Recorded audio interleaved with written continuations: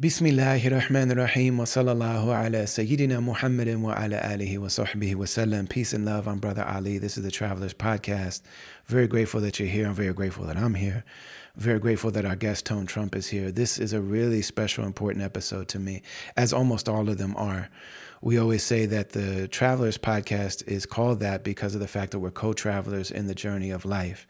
And it's really important that we share our experiences and recognize the reflections that we see in one another, because they really do a lot to inform our understanding of our own walk. And some people are so bright with how they shine, and their light is very particular to our experience, and they actually help light the way for others. And those are the people we're trying to talk to. So a lot of the people that are here and a lot of the people that are in my life, and I'm actually a person like this too, we're people that are not famous in a traditional sense.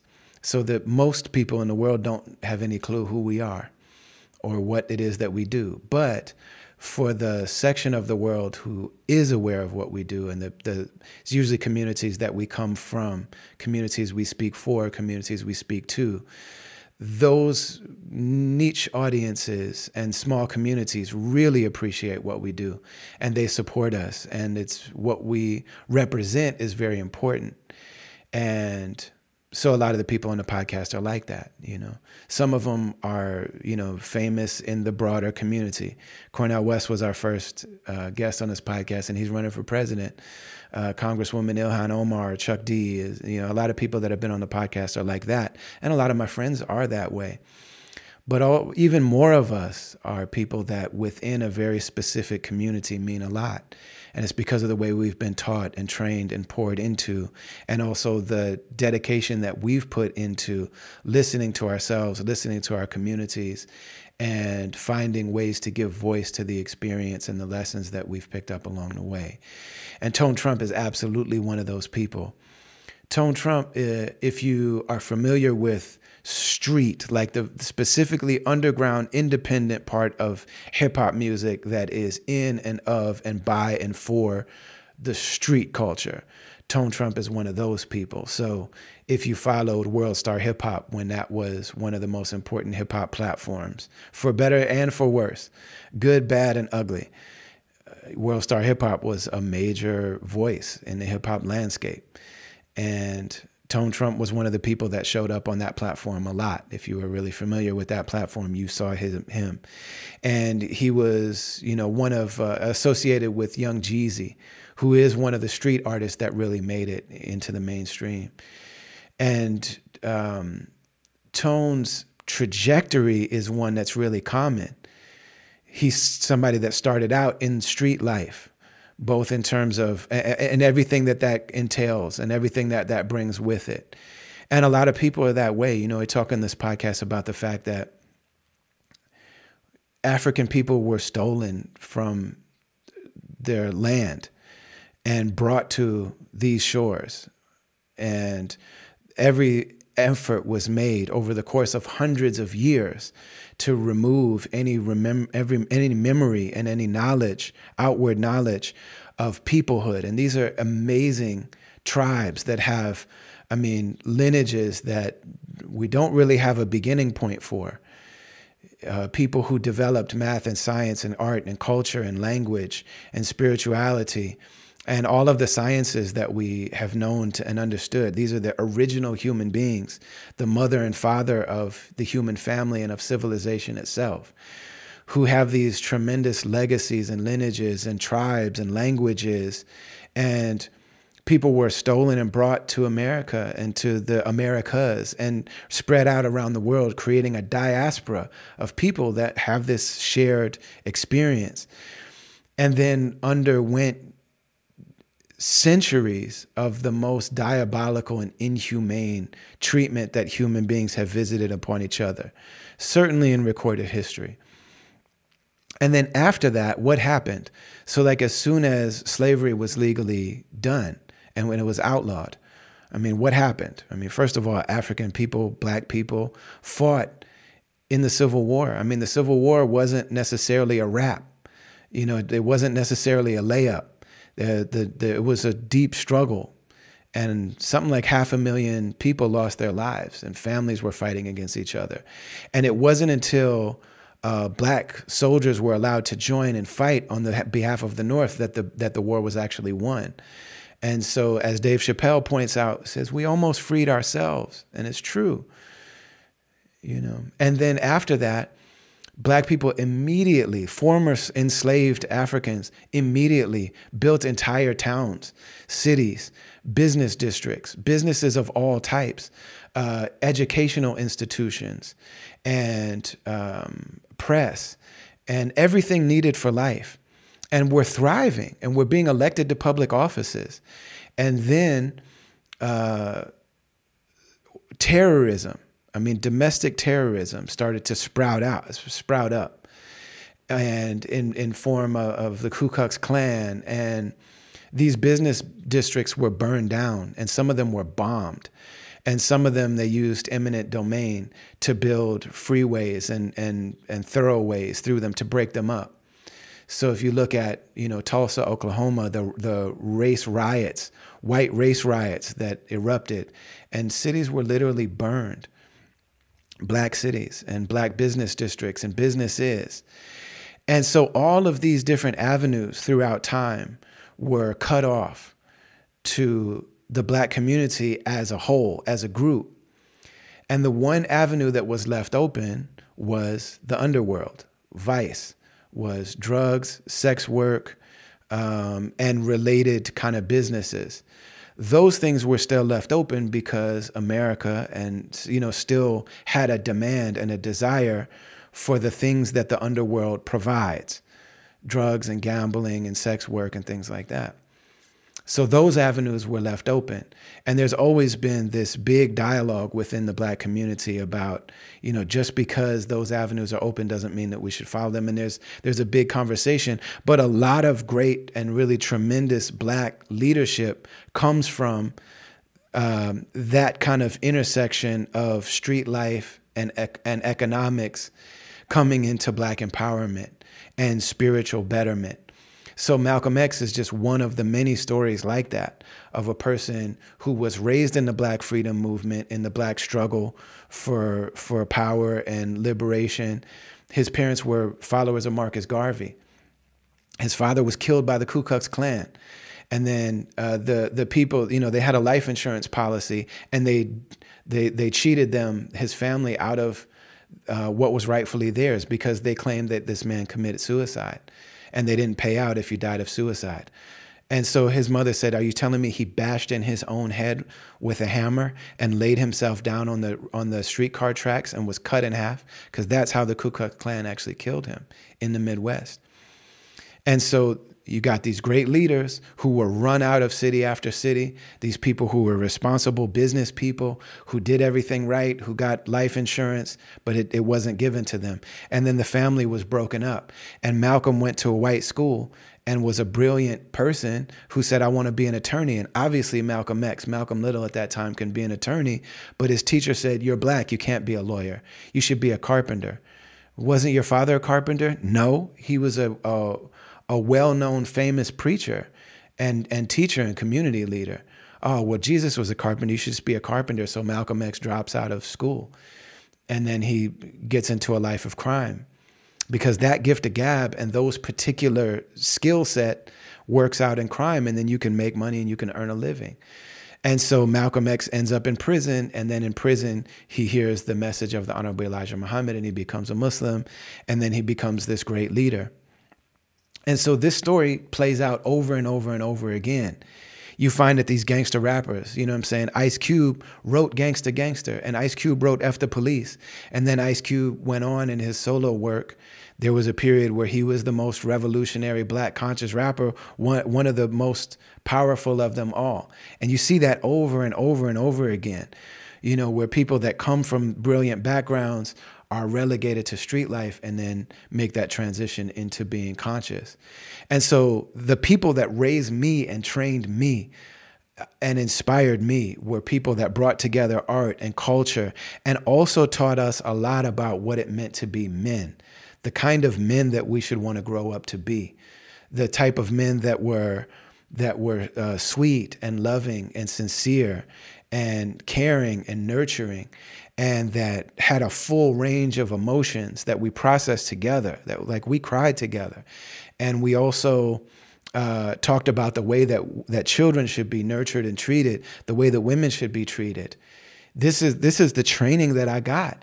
And in so many aspects of life where you find the Mankind Project and the Promise Keepers and all these different areas where people are trying to really look into, in different iterations, you have people like Kevin Samuels and Andrew Tate and, all these different messages about what does it mean to be a man. But men looking for that and really thirsting for that and yearning for that in public, we were taught and trained by the mentors and the people in our community for how to do that.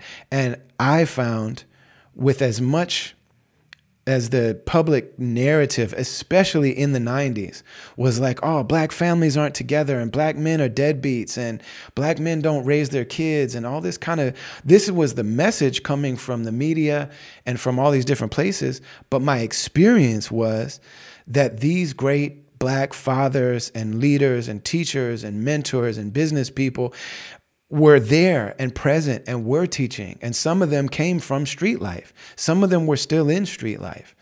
Some of them were active hustlers and pimps that were saying like, this isn't for you. You know what I mean? Or if you're going to be in this life, you have to have some sort of code that you follow and some sort of ethics. And it's not clean, it's messy, and it's not all, it's not all pretty, and it's not all justifiable, but it's what is and it's what was. And so in this conversation, you hear me and Tone Trump talking through a lot of that, and specifically those of us that came from that life. And I was never a street person. I was never in street life for a lot of reasons. One is that I look like this. Another one is that I can't see. Another one is that I did have parents. We had a strained relationship and it wasn't always easy. But another one is that I'm just not set up like that. I wasn't scary you know what I mean?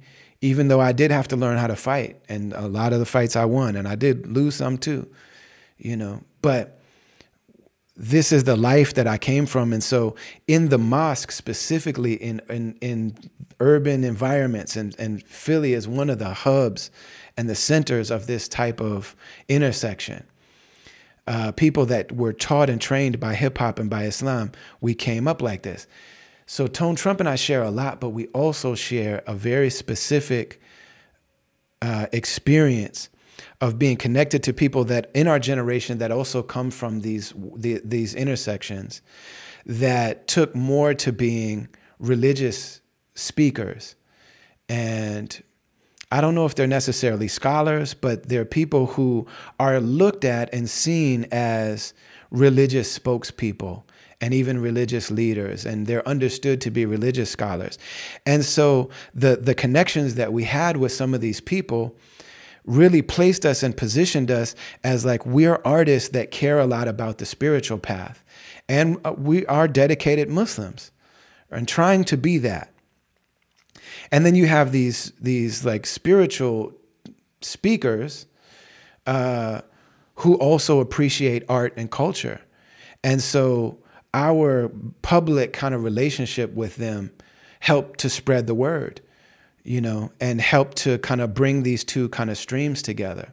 And both of us had experiences where we were very publicly and privately connected to people who went off track, to spiritual teachers who went off track and went off course, and had to and it turns out that there were people being hurt, manipulated, harmed by these people because of the fact that they were looked at as religious authorities. And that's a really hard position to be in. As the artist that's connected with this person, that those things are hidden from us. Those people don't show us that stuff. You know what I'm saying? Because they know that we're not down with that. I was there are artists that people come forward and say, this artist did this thing to me in private, and it's like, man, if they know that you're not part of that, if they know that you don't get down like that, they hide those things from you, whether it's an artist or a religious person or whatever. People that People that sniff cocaine, for example, they don't just do that openly. They find other people that do cocaine. And they start noticing them, and they can tell each other.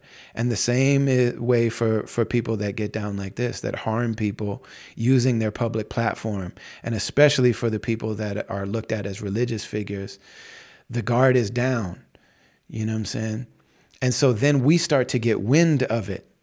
And then it's like, well, what do I do? What do I do about that? You know what I'm saying? It's a really difficult situation to be in. And so part of what you're going to hear in this conversation is me and Tone Trump really bonding and reflecting these experiences, like bonding over the experience of like, what do I do now? How am I supposed to carry this?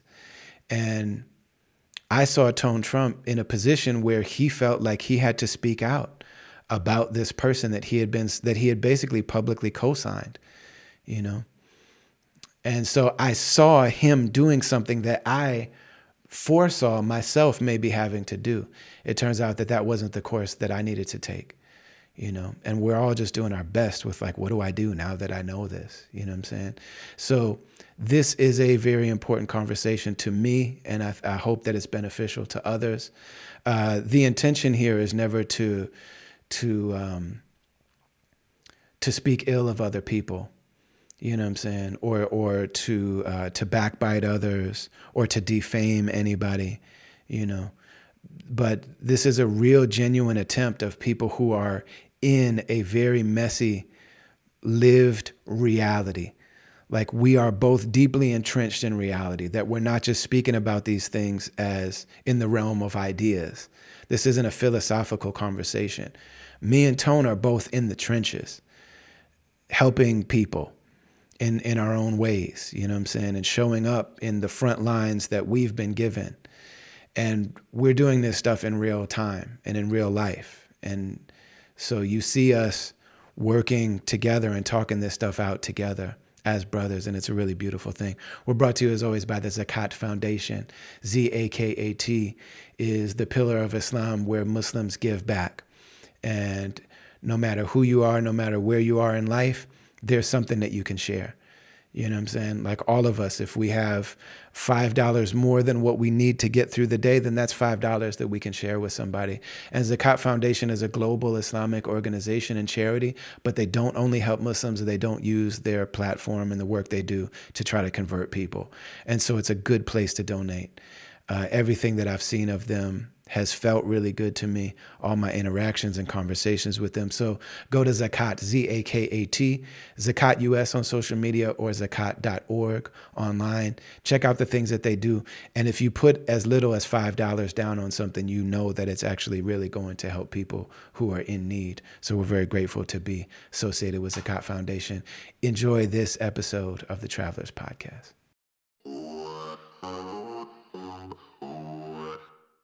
Bismillah ar-Rahman ar-Rahim wa sallallahu ala Sayyidina Muhammadin wa ala alihi wa sahbihi wa sallam. Get it. Get it. So we were just talking about Kool G Rap. Said Kool G Rap. G-Rap. He recognized you at the I never forget it, man. We was coming up the street, and I'm always on defense. You know, I'm always just militant. Yeah. We in New York, obviously. You know, you extra tie your camel. So I see we coming up to the building where Shade 45 is at. We see a group of dudes. So we walking up already cautious, and I see him pointing, and I realized right away it was G-Rap and a couple other brothers I didn't know.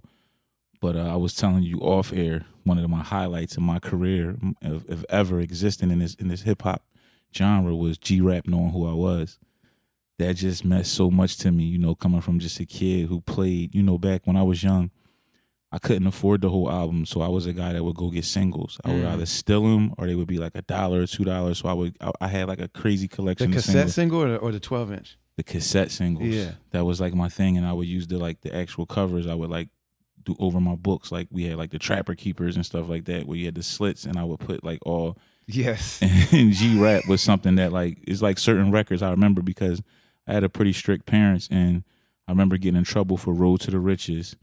And Onyx had a record, Back the F Up, that I used to just be in love with. And those were two records that my mother just did not love. So my mother would turn that off. I'm not that. But for me, G-Rap's genius and brilliance, even now, like to me, the true testament of greatness is listening to something from many, many years ago, Yeah. and it sounds like they made it last week. Yeah. And to me, out of all our legends, for what I like musically, he's like the model of like, you know, like to me, he's like the way like my generation love Hove. I love G-Rap. I love guys like G-Rap and Schoolie D. There's others too, but Ice-T. But for me, G-Rap was rapping like as a little bad kid from West Philly. Like to me, he was the coolest. His music was the coolest, and I still love him. He's still fire. Like he can go in the booth today and give you crazy 16. So much love and respect to G-Rap and everybody around him too, because his team was real respectful and loving. So, and then he wound up coming to Philly like a couple months later, and I got to go on stage with him and AZ, which was like everything to me. AZ's big into my development because when I was locked up as a juvenile, he was the first person I heard say Allah on the records. Yeah. And being young and Muslim, when I was growing up, it wasn't as cool as it is now. When I was little, it was like we got teased for what happened. Like my dad was so militant, I was wearing a kufi to Catholic school. So I was like the kid on Sister Act with had the little dashiki. Right. That was me in real life. Like, and my dad was like, you better keep it on too. Like, and it was like I used to be like embarrassed to wear it, and now it's such a thing. You see me in here now with a custom thobe on. Yeah, it's something that we take so much pride in, and even the youth. Like I love seeing 14, 15-year-olds during the Eid just taking so much pride. We didn't do that at 15. I'm not gonna lie. I can't remember my favorite thobe at 16, but I see these kids now taking the time to get thobes made, and I love it, mashallah. You got the matching J's and all that stuff. Yeah, I love it, man. Yeah. Allah loves beauty, and I try to tell That's people, right. We got to be, may He protect us from arrogance and things like that. But He loves beauty, and we are the best of humanity. Like when I look at Philadelphia during Eid, I was just telling you all that off camera. Yeah. Bro, I was in Malibu. I was in California, by the water, eating the best food in the world, and I'm on my phone looking at the Eid in Philadelphia in a very low income area, and I was dying to get on the plane to come back just to be around that ummah and that love. And today I got it, and it was everything I wanted. Nothing against Cali because it's a beautiful place. Yeah, I love the food, the weather, but it's nothing superior to the love of the believers and being around it, just walking out and the sisters cooking the food. Like it was none of that. Like my imam sent me to this spot in L.A., Masjid Mukmeen, and may Allah bless this ummah because they were very nice to me. Yeah. But when we got done praying, they had Krispy Kreme donuts and orange juice. I'm from Philadelphia. I walk outside. Sister Hadifa got the shrimp salads and the grilled chicken. Like I need that. I'm gonna need fried fish. There you go. And spaghetti. There you go. And bean pie. There you go. You know, your wife is African American and Boricua, so you know what it's like. That's what I am too. You're Puerto Rican? Yes, I am. Oh my God. Yes, I am. So that's why if you see when I do the MDF custom thobes, people always wonder why we do the red, black, and green for Africa. We do the Puerto Rican flag. We do the Palestinian flag for their struggle, and then we do the moon and the star, which is it symbolizes Islam. Amazing. But we always put the PR flag. And my business partner is 100% Puerto Rican, so and we doing a lot of groundwork with working with Puerto Rico. Brother Muta, you familiar with him? He's half Puerto Rican too. So we putting something together, man, for the Spanish Muslims, and people don't understand. We're the fastest growing religion because of Latinos. That's right. Yeah. That's who's making us the fastest growing. So bless them. Yeah, man. Amazing. It's crazy, man. Like how Puerto Rico's. I mean, it's so woven through our culture, and Absolutely. like so woven through hip hop culture. Absolutely. On the East Coast, it's like they was here. Like people don't understand. Like it was a lot of controversy recently with that, and it's like I'm always like so defensive because I'm very geographical, and you won't find somebody more proud to be black, Muslim, Spanish than Tone Trump. So I'm very sensitive about those conversations. So when it was being talked about with hip hop, and I was seeing people trying to. First of all, you can't separate the Puerto Ricans from the Africans. Nah. You know what I mean? It's a white supremacist mind frame set to do that. Right. You can't do that. Like we're all one. Yeah. But that's another conversation. But the thing is to see it. But when it comes to the foundation of hip hop, you can't tell that story without the Boricuas. You just can't. And none of the OGs all tell you that. So for people that's like in their 30s trying to rewrite this history, it's just blasphemous. Well, and then the reason that they're doing it, like I think I understand the reason why there would be this like sense of protection around black art and creative. Absolutely. You know what I'm saying? But it's like, let's make sure it's aimed at where that protection is aimed at. That's my concern. That's from white cultural appropriation. Right. And that's from, you know what I'm saying? That should be aimed at Elvis, and that should be aimed at like the companies that were like, okay, thank you for creating all of this brilliant, beautiful culture and art. Now we're just gonna find some whiter people right, because we've seen it done so many. I mean, we even with hip hop, we seen it happen, but we, like you said, aim it in the right place. We can't like, don't disrespect somebody like Fat Joe, who, come on, like, he was there. I think Fat Joe might be the most hip hop individual, like, especially now that Biz Markie isn't with us anymore. That's what made me so upset. Like when people were trying to front him. If you would think of a human being in human form, who's more hip hop than that dude? I might have one. Okay, Buster, yeah. He, to me, like, and they like neck and neck, because both of them. One of the beautiful things about both of them that I can say, because knowing both of them, they show so much love to people. Right. I've noticed that. Like, man. I met Busta Rhymes the first time, right? And the experience I had with Busta Rhymes, I felt so special. Did he give you the Farrakhan speech? Brother, your delectable eloquence on the microphone is kingly. The funny part is, you're royalty walking on the ground. I thought I was like the chosen one until I met so many people who had like the same experience with Bus. Like, it was like, he told me that. I'm like, wait. But it's only with people that he believes in. There you go. It's just like real recognized real. He caught me one day. I had a show. It was a big show too for me at the time. It was at BB King's, and Funk Flex was launching in Flex We Trust. And he handpicked like the lineup. And for me, being from Philly, being New York's little brother, right? That's always like a thing for us, like to get that acknowledgement. For anybody to get it from NYC, obviously. But at the show, I was bringing my brother Freeway out, and Bus pulls me to the side, and he's like, "Oh, he can't be calm, so he's intense." He like, "You at the point now? You don't need that." He's talking about me bringing Free out. Like, he's like, "That's cheating. You got it now. You need to be da." And when I tell you, bro, if he would have told me that night, like, to just like jump in the crowd and kill somebody, like, he had me so. If he was like, "You can walk on water," you would have been yeah. He had me so turned up, and I felt like I literally left that night. Like, I'll never forget it. I was with my artist, and I'm like, "Yo, that was bust." And I'm like, I'm looking at my cameraman. "Did you get any of that on tape?" And he got like a little bit, and I thought like I was the chosen one until every time I went to tell this story, the person I would tell him to would be like, "Well, that's crazy because I met Bus." I was like, all right, that's just Bus. But shout out to the OG, and he just was honored. I felt like it was long overdue. He just got like a lifetime award from BET. Yeah. And guys like him, and Fat Joe too, man. Like, I had a real street beef one time that could have went really bad, and Joe intervened. Like, you can't just say you an OG. I feel like it's certain like characteristics that OGs have to embody. That's right. Yeah. And he's one of the ones that like he puts his neck out for so much stuff that the world will never see, like the internet will never see. Like, I'm talking about real stuff. He's a real guy. Like, even when he comes here, a lot of people come to Philadelphia. He comes to like a section where like the celebrities of his level would never dare go, and Joe's there, comfortable, family. Like, he'll be out there, no entourage, no nothing, and they love him, and I love him, and salute to both of them OGs. They still never met Fat Joe, but that's like very high on my list. And he's the type of brother, like, he's definitely gonna know you. And he's super respectful to our religion. Like, he's somebody, may Allah guide him. He's somebody who I can see being Muslim, because he just has the characteristics, and he has a lot of love and respect for Islam as well. Does a lot of business in Dubai, so he knows a lot of brothers. Yeah, I believe that. Yeah. It's such a beautiful thing, and it's like such a confirmation when the people that we grew up loving, and like the reason that we love the music and the culture, because like they're part of our DNA, like you were talking about. Yes. G-Rap recognizing you. Yeah. I've had those same experiences with the particular people that I love G-Rap. There's a lot of people that I love their art, but I don't necessarily feel connected to the person. And then there's other people that like, I feel like I already love this person. Right. And then when I meet them, every single one of them, like, they're all my dearest friends now.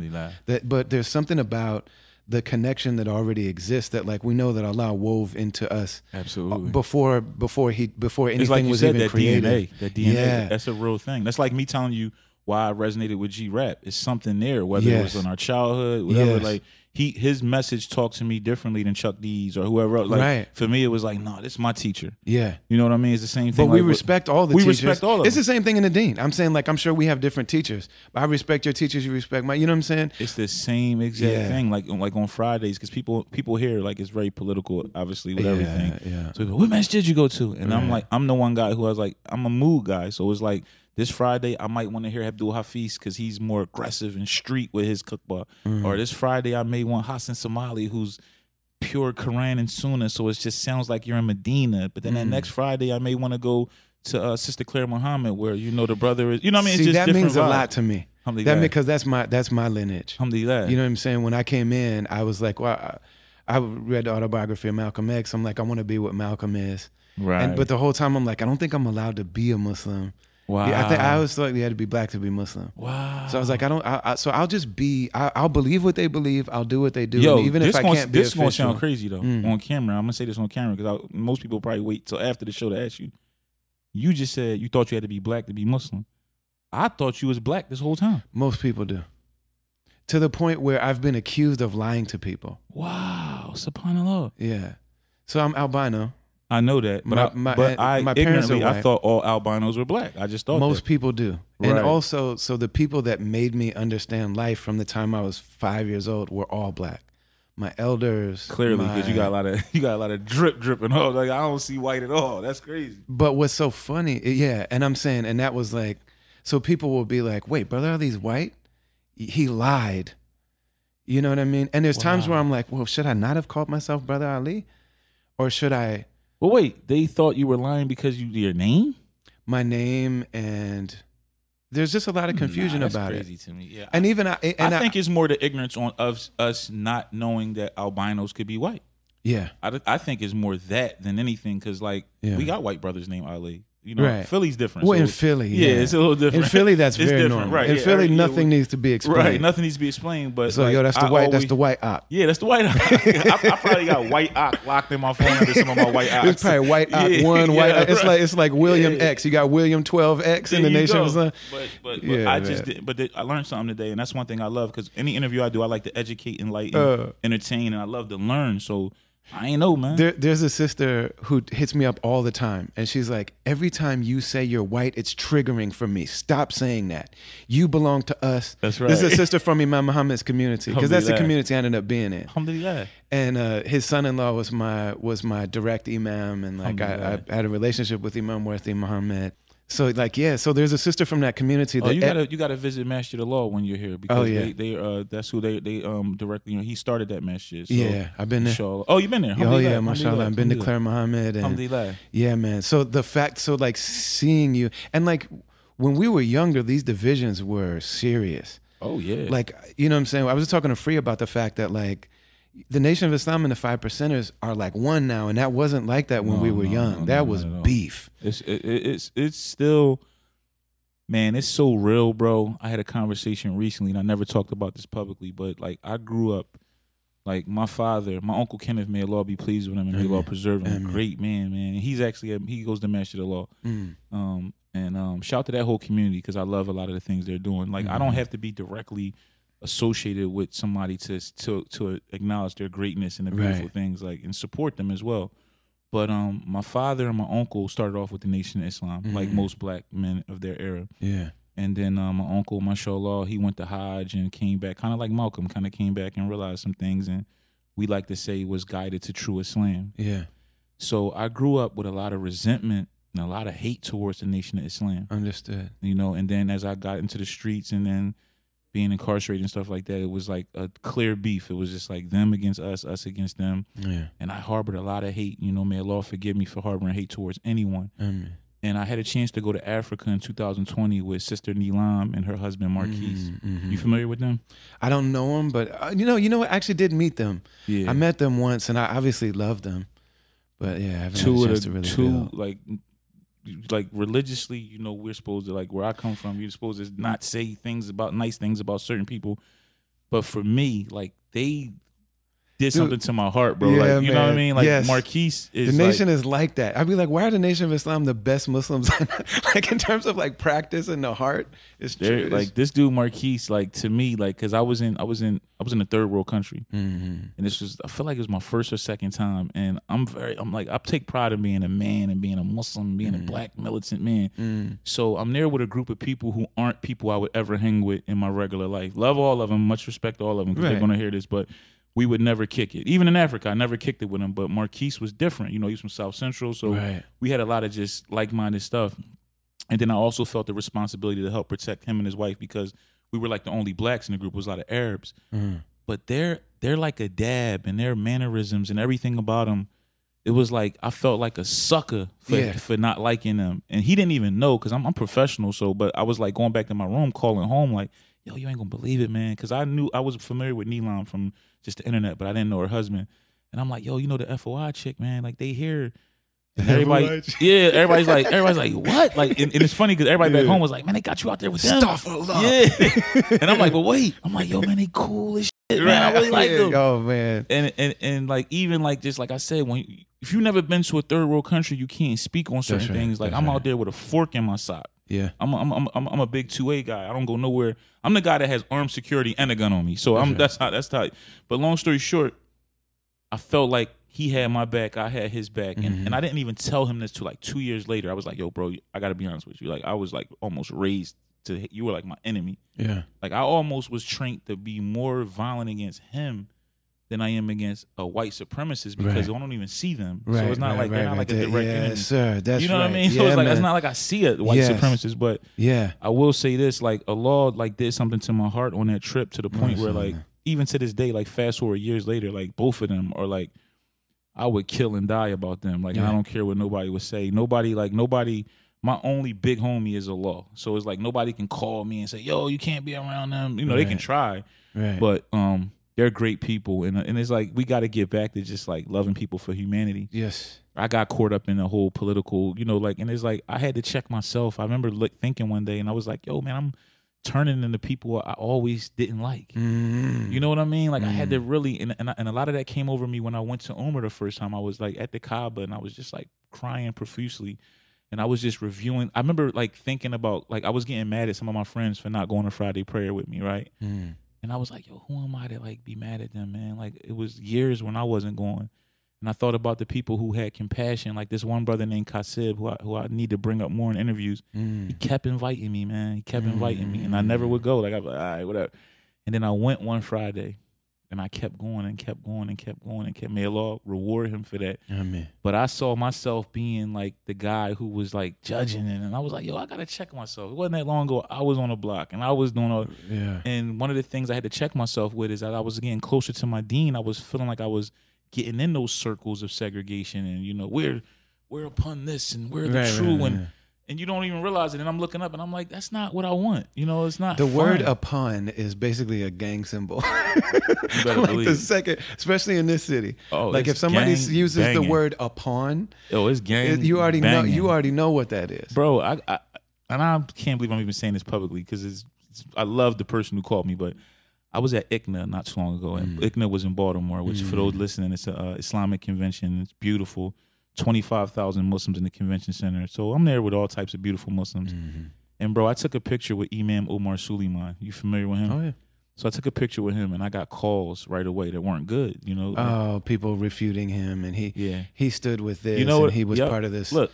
The fact that you even know what the call is about is bad. I know. But you know what I said to one of the guys? I said, bro, I take pictures with killers and drug dealers and murder. Nobody calls my phone. And this is an imam. Like, I mean, you know, come on. Like, and they were like really upset. Yeah. And giving me all these stats on them and all this stuff. And I'm like, bro. And I already know exactly what the critiques were. Yeah, and my thing is like, if we start doing that to everybody, who can I talk to? You know what I mean? And then I even said to one of the brothers who I respect a lot, in case he hears this, but I said to him, I said, is there like a list of people we're like allowed to be nice with? Because it's like, who could keep up with this stuff? Yeah. But you know, may Allah guide us all, because that's one of the things that I really wish would change. You know, like even when I was just in LA recently, like I had to put so much thought into it. Like I'm like, yo, where do we go to pray tomorrow? Right. Because you know I'm a leader, so I can't take like my young boys who's traveling with me somewhere and then, because I'll be honest, I've walked in the masjids and been like, where am I at? You know what I mean? You do have to be careful, you know? So it's like, you don't want to, and like I said, being a leader, I don't want to bring some other people into some madness as well. Because then you might be in a position where you have to speak ill of Muslims. Right. Because if you want to just clear up any confusion, so hey, they did so-and-so and we don't do that and da-da-da-da. Right. So if you know it, if you know in advance, then you don't ever have to even refute or any of that. There you go. Because you know, I've been in places where it's like the people have been really nice, but they can just do one thing, and I'm just like, wait a minute, what is that? Like they can make, like, let's say they just start chanting something, and I'm just like, I'm not familiar with that. Right. You know what I mean? Like, so it's like I don't got to be mean or anything, but for me, it'll be like, this isn't where I need to be. You know what I mean? So I do seek counsel sometimes, and I'll hit back home like, hey, where would you go if you was here? Right. You know, so I can kind of. But at the same time, if I'm close to something and I walk in, man, I love my brothers and sisters the same, and alhamdulillah, like just like you, you know, we go to a lot of communities, they know us already. So it's like I'm not in a position, and my imam knows that. Like he knows like I'm in a different position where like, I have to.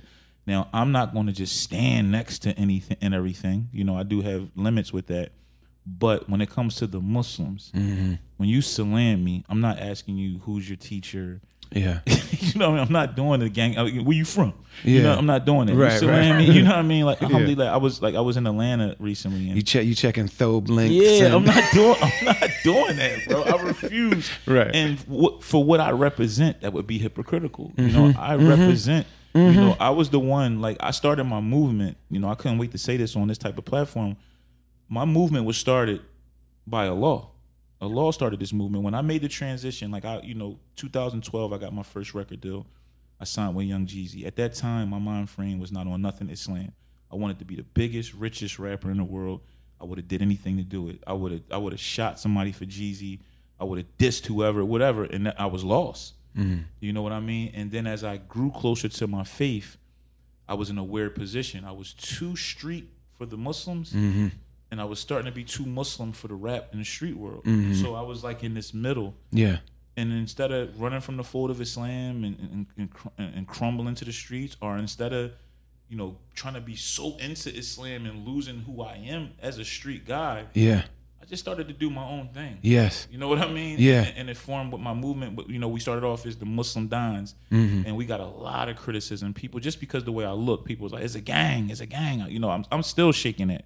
I done been to Mecca and everything, and people still, are you a gang member? And it's like, no, it never was for a gang. The Don from the gate stand for Deen over negativity. It was just catchy. I knew it would catch their eye, and it worked.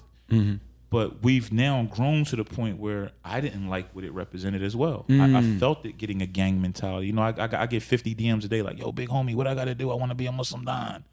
And I was just like, it started to bother me. I got a lot of attention from the authorities because I came from the dark side. So the police, when you try to start to do good, the police don't forget all the bad you did. Oh yeah. So you know what I mean? It's like, you know, when they pull That's me their over, favorite. yeah, they're not gonna say Their hey, favorite man, is somebody you're trying to now. go straight. Trust me. That's some of the biggest targets. I feel like I've been tested, watched, and harassed more as I've strived to do good than I believe I ever you. did I when believe sold you. drugs. I can't believe it. I Like, believe you. from the airport to the neighborhood to everything, like the interaction. I believe you. But I feel like I'm just finding my purpose and my calling, and I'm falling so in love with it. And it's like, I'm not, you know, I don't have to stand before any man.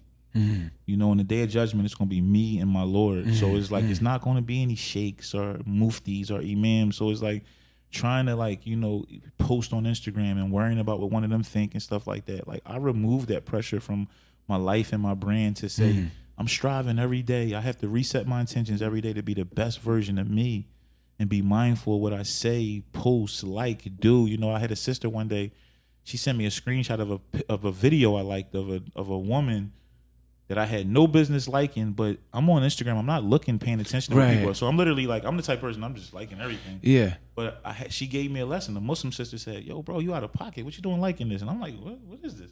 I'm like, oh my God, like that is wrong. And then it's like, the reminder benefits the believer. So there's no arrogance in her telling me that. It's like, and she reminded me, and the Prophet, peace and blessings be upon him, said, remind with kindness.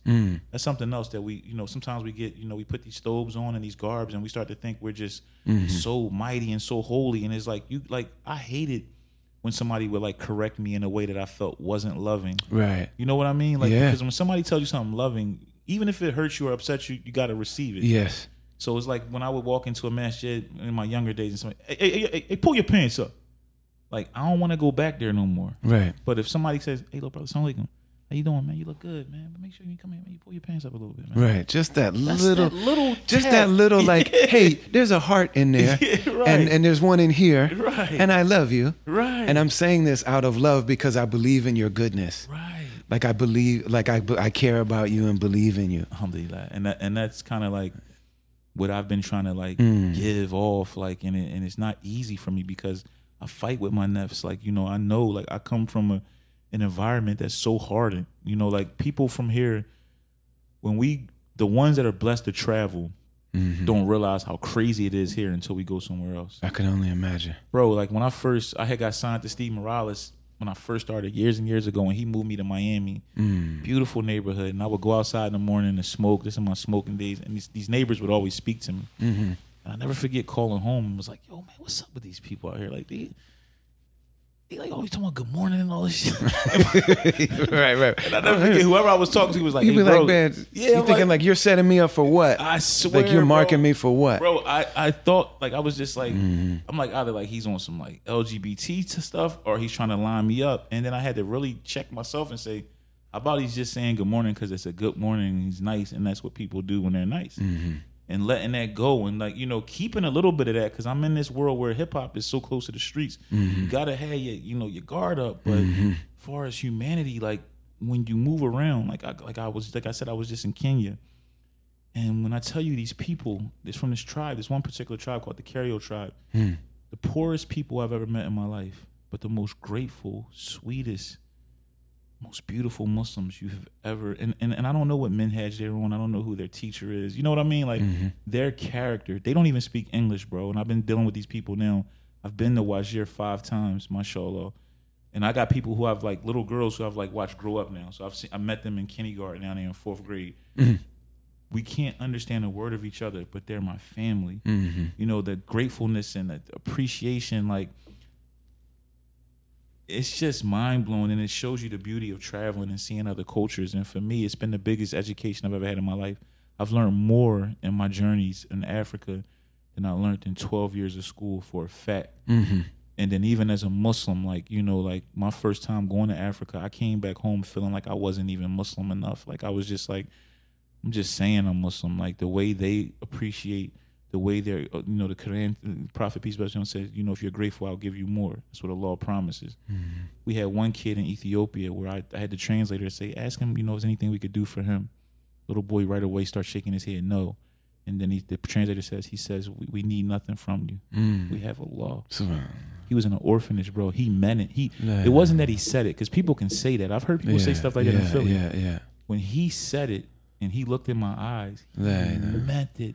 He believed and he trusted. And I left there saying, I don't believe like that. Because if I did, I wouldn't worry about the things I worry about or hustle how I hustle. I would just have that faith in, you know, Allah, so I got sabr. No, that just sounds good. He believed it. Whatever he's hearing when he recites Quran and he's believing it. And I had to ask Allah, like, I admire him. I came here to help him, right? No, he's helped me. Bro, he was in an orphanage that had nothing. Like, these kids little boys was sleeping on pink beds, clothes, like nothing. No, they didn't know who LeBron was. They didn't know who Drake was. No Wi-Fi, no iPads. And they in there reciting Quran, and you can just feel it. Like, I can tell if somebody's like making you do it or no, these kids were just, it changed my life. It's the reason I wound up growing my hair out. It's the reason for a lot of things. And even the last trip I went on, a lot of people don't know, I was just in Kenya.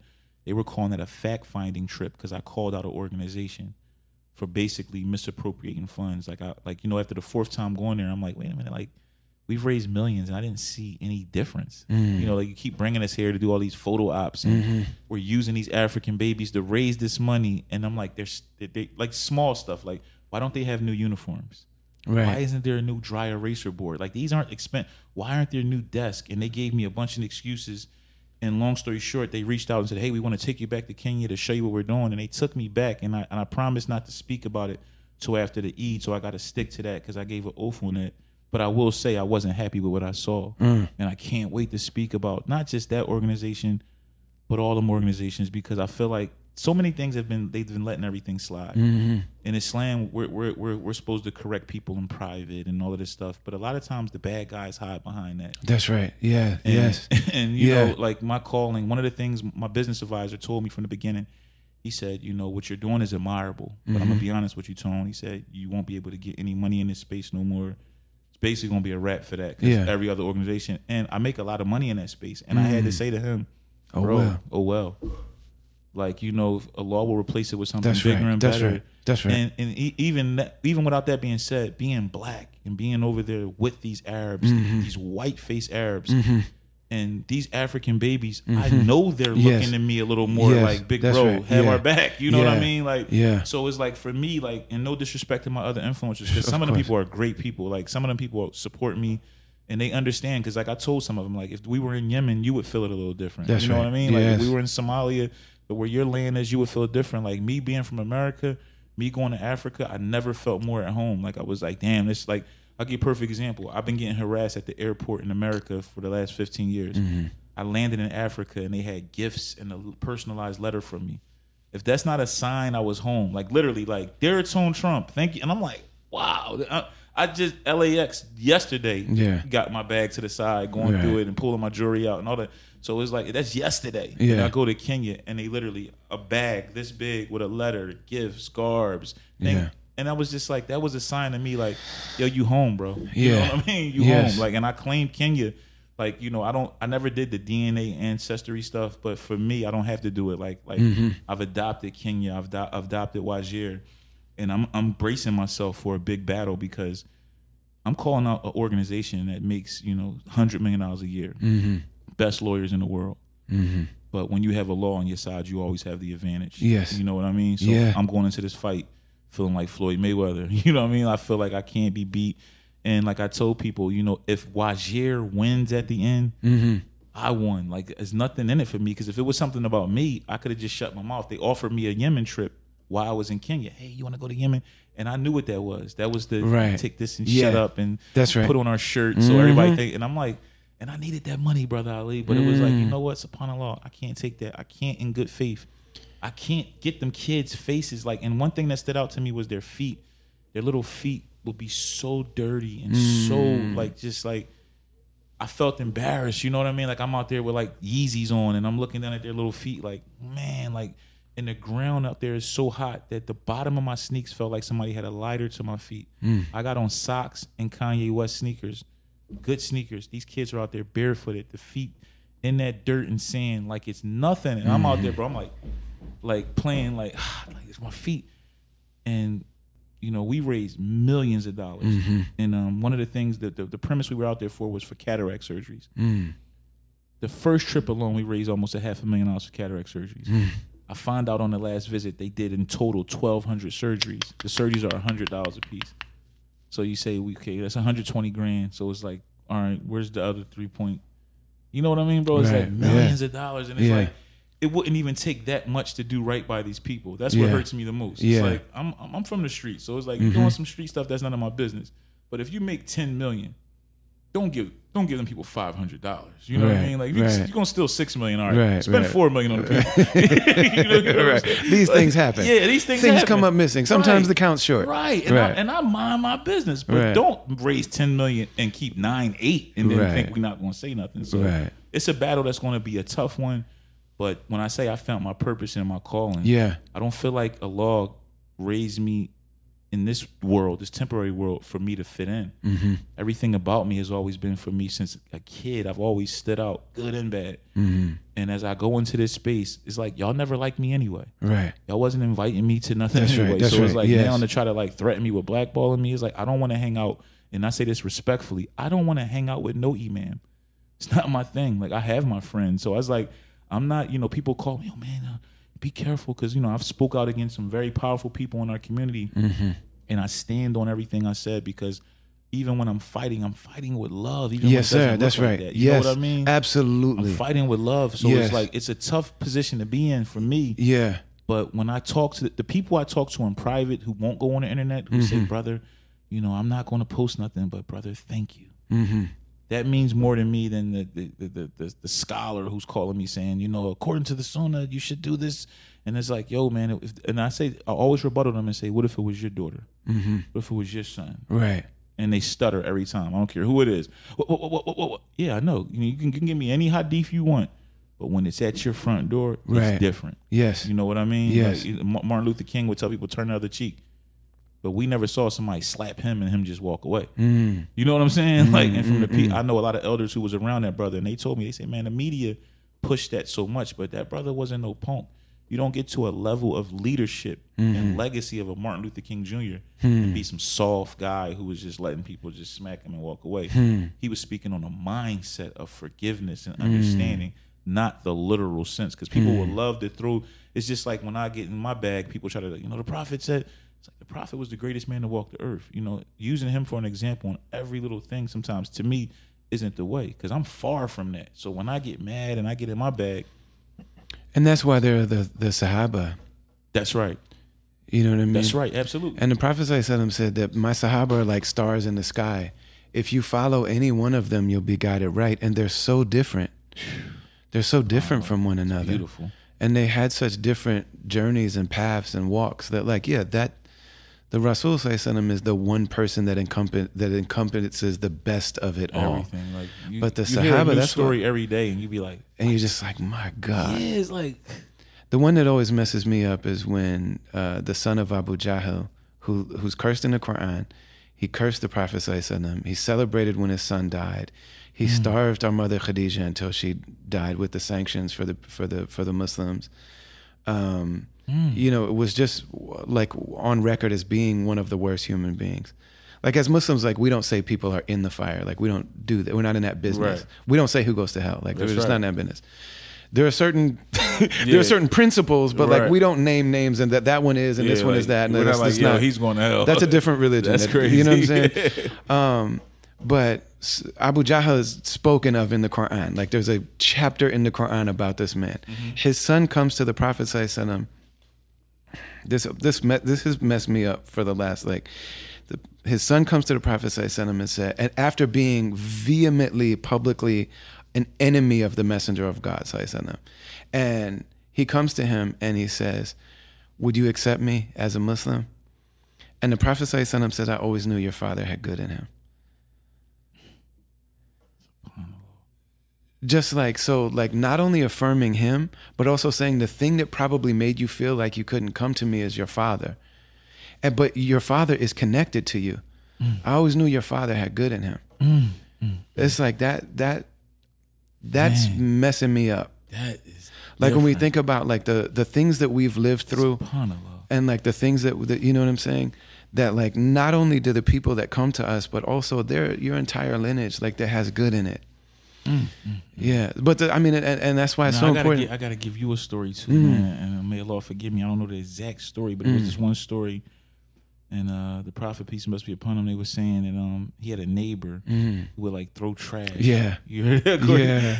And he'd throw trash and just be so disrespectful to his property. And then one day he like realized like he didn't throw the trash. It was a Jewish lady. Jewish lady. She threw trash on him every day and cursed him when he walked by our house. And what was it, like a couple days went by and he was like, wait a minute, where's the lady that throws the trash? Where's the trash? He went and checked to see if she like stories like that Yeah. remind us how far like when we think we're great, we should just read stories like that and be like, yo, we're nothing. And You know that's what I'm why saying? we got to have the Sahaba. That's right. Because like we read about the Messenger of Allah, it's just like, It's unreal. It's like, yeah, okay, that's it's what a prophet does. It's like I give up. Like I can't do yeah, that. Yeah. these are good things for me to aspire to. That's right. And may Allah make us that way. I mean,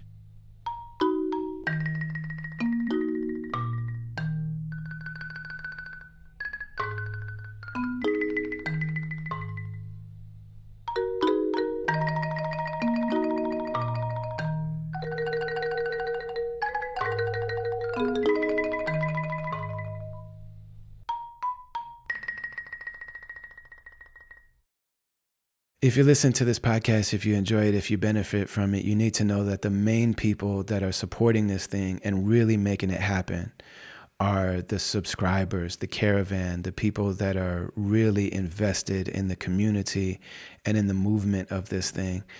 This is a 2-person operation. It's me and BK1 that really make this podcast happen every week. And it is extremely time consuming. Anybody that's done this will tell you it's a grind. And we're coming up on 80 episodes. In the year and some change that we've been doing this, we've only missed 2 weeks the entire time that we've been doing this. One was because we're starting our new partnership with BetterHelp that we'll talk about in our next break probably. But we were starting with them and we just had to make sure everything was clear with them. So we had an episode ready to go, but we had to miss a week because we were still firming up details with them. And I had already recorded into the episode that they were sponsoring us. And then we missed one other one just for some personal reasons. But we've done this every single week. And I mean, we have families, we've got lives, we've got expenses. And So the amount of dedication that it takes to bring you these conversations every single week, I mean, it's a full-time thing for two of us, and we've got families. And so there's got to be a financial part to keeping it sustainable. And so that money's got to come from somewhere. And we have our sponsors, and we're really grateful for them, both of them, for Zakat Foundation and for BetterHelp. But what really keeps us going, and it's been this way from day one, not only in this podcast, but in us being people that offer something publicly to the conversation and culture, it's really been sponsored by the people that listen to it. BK was my DJ when we started out our career. Go back and listen to the 2 episodes with him. We talked through the whole origin story and how this all came about. But we started doing this by sneaking into a radio station where he was doing radio and promoting the things that we cared about within the culture and recording and figuring out how to make this music. And then he's the one that introduced me to Rhymesayers. And that's how we put the music out. And then he and I hit the road, and we're just in rooms. Even if they were small audiences, we would get in that room and really pour it out and give what we had to offer every single night and connect with the people that it spoke to. It's not going to be for everybody. Not everybody's going to want to see a bald Muslim albino dude talking about, somebody that looks like I might have stormed the Capitol talking about white supremacy and the brilliance of black culture and Islam and spirituality and the vulnerability of going through life as an outsider and divorce and homelessness and suicide. And there's not a huge audience for that. But we found the people that it spoke to because that's what's true to us. And those people got in rooms together across the country and around the world and made it possible for us to keep going and for our families to live lives of dignity and to have that freedom to do that. So once we launched this podcast, it's like, that's our base. And that's the reward that we want. You know what I'm saying? Once you start being rewarded for something, then that has a major impact on shaping the journey going forward. And we always want our reward to come from speaking from our hearts to the hearts of the people that listen to us. And the way that we ensure that is by doing the Caravan. So you go to brotherali.com in the join section or brotherali.com/join. And you join that, you get down with that, and you are automatically part of a community that asks me questions, and we do meetups and virtual calls, and there's a Slack channel, and there's also a growing library of our own private streaming services of rare and exclusive music, videos, lectures, talks, presentations, all type of stuff that is for the people that really make this thing happen. And so if you're digging this and you want to be part of that, we'll let you know that even a $5 a month subscription, like getting down with this and supporting, being part of this community, part of this movement, it really adds up. The same way that, we were trying to sell out First Avenue when we came back from a tour. First Avenue was 1,500 people, and then it went to 2,000 people. And with this podcast, we are selling out First Avenue every week. And so we started looking at that and man, if the people that really benefit from this and are part of this, if we could really open the doors for them to really be our base the way that they really are, then that will always keep us connected first and foremost to the people that we speak for, the people we speak to, the people we engage with. So that's really what this thing is all about. We're co-travelers in the journey of life. And the way that we support each other is by being in community. So go to brotherali.com in the join section. Get down with the Caravan. One thing I've been really getting into lately is just talking to my elders. Mm-hmm. I was in it's a community in LA called Isla. Imam Jihad. Oh yeah. Beautiful brother, beautiful community. Yeah. And this elderly brother pulled me to the side about 2 days ago. And just a little bit of time he spent with me. And one thing I told the young boys there, I'm like, yo, man, take advantage of that. Because when he dies, that's gone. That's right. And there's no replacement. There's no replacement for that. Yeah. And that's one thing that at their age I didn't do a good job of, because I was a gangster, so I felt like, man, you can't tell me nothing. Right. And now I find myself being addicted and getting high off talking to the elders. Right. My uncle, I went to go see my uncle the other day, and he was just telling me different stories and different people who I see all my life and never thought that much of them. And he tells me stories about the things they did for this dean to make it where I can walk around with this stove on. That's right. You couldn't do this. You know? So it's like, not appreciating them is like, I want to be a part of making that cool. You know, I've done a lot of things. You know, people give me credit for, you made those cool. You made this cool. I want to make love, honoring, and respecting and enjoying our elders and sitting under them. Like, that got to be a thing again, because with, all these answers we looking for all these problems, a lot of those solutions is sitting inside that 68-year-old black man that's in the second row that sits in a chair. Don't talk. You know what I mean? Like, you got to just kick it with him and just, you know what I mean? Like, and he's not a scholar. He's not. He might.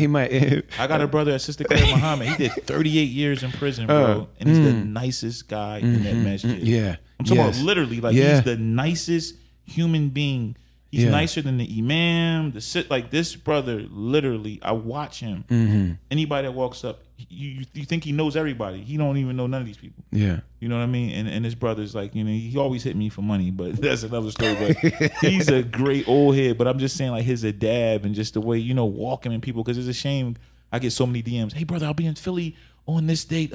Can you send me to a masjid? And I'm always like, oh gosh, especially with new people. It's kind of like, I want them to go somewhere where people are going to be nice and walk them in. And it's hard here, I'll be honest. It's hard everywhere, It's hard. Like, it's hard everywhere. You don't want them to go nowhere and people just not nice and stuff. But this brother in particular, and like I said, you can't judge people. He did 38 years in prison. I don't know why, but that's a lot of time. So obviously it was something serious. But I mean, that's the most genuine great brother. Right. Yeah. SubhanAllah.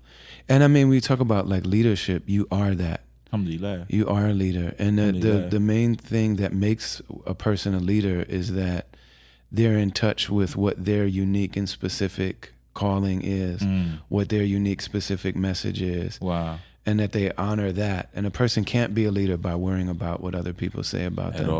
At all. I got that part down. Because your position is yours. Like, Allah doesn't repeat himself in creating. Allah doesn't need to. We make the same song 10 times. You know what I mean? It's like, it's a little different, but we know we know I've already made this song sometimes. We know we got it from. Yeah, I've run this play before. That's right. But Allah doesn't do that. So, like, when people are that much listening to what's going on inside them, and in so many ways, you know what I'm saying? Absolutely. But I remember one time Isla we did a thing for Eid, I think it was for the last nights of Ramadan. Omar Reagan put it together. And it was a bunch of Muslim, I love that. I love it so much, man. Shout out to O. People get it twisted because of how hilarious he is and how jovial and happy he is, but he's deep.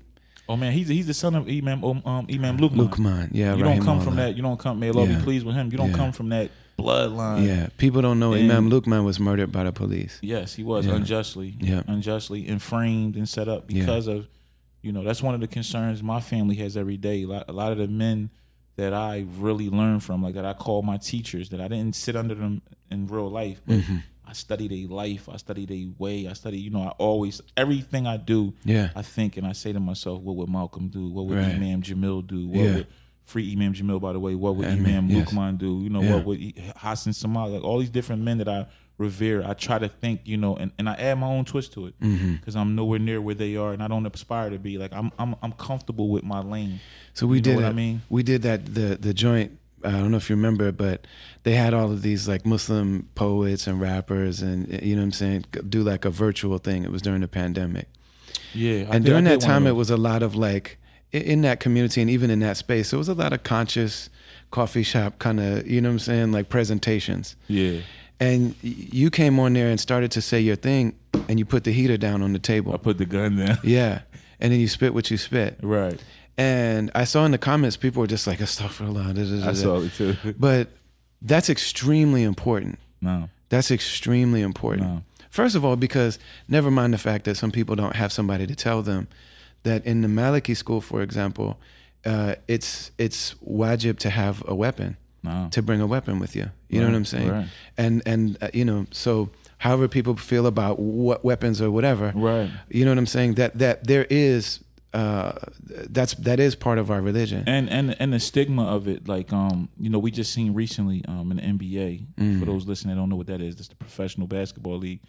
A young black multi-millionaire named Ja Morant came under a lot of scrutiny for doing a video flashing a gun. Yeah.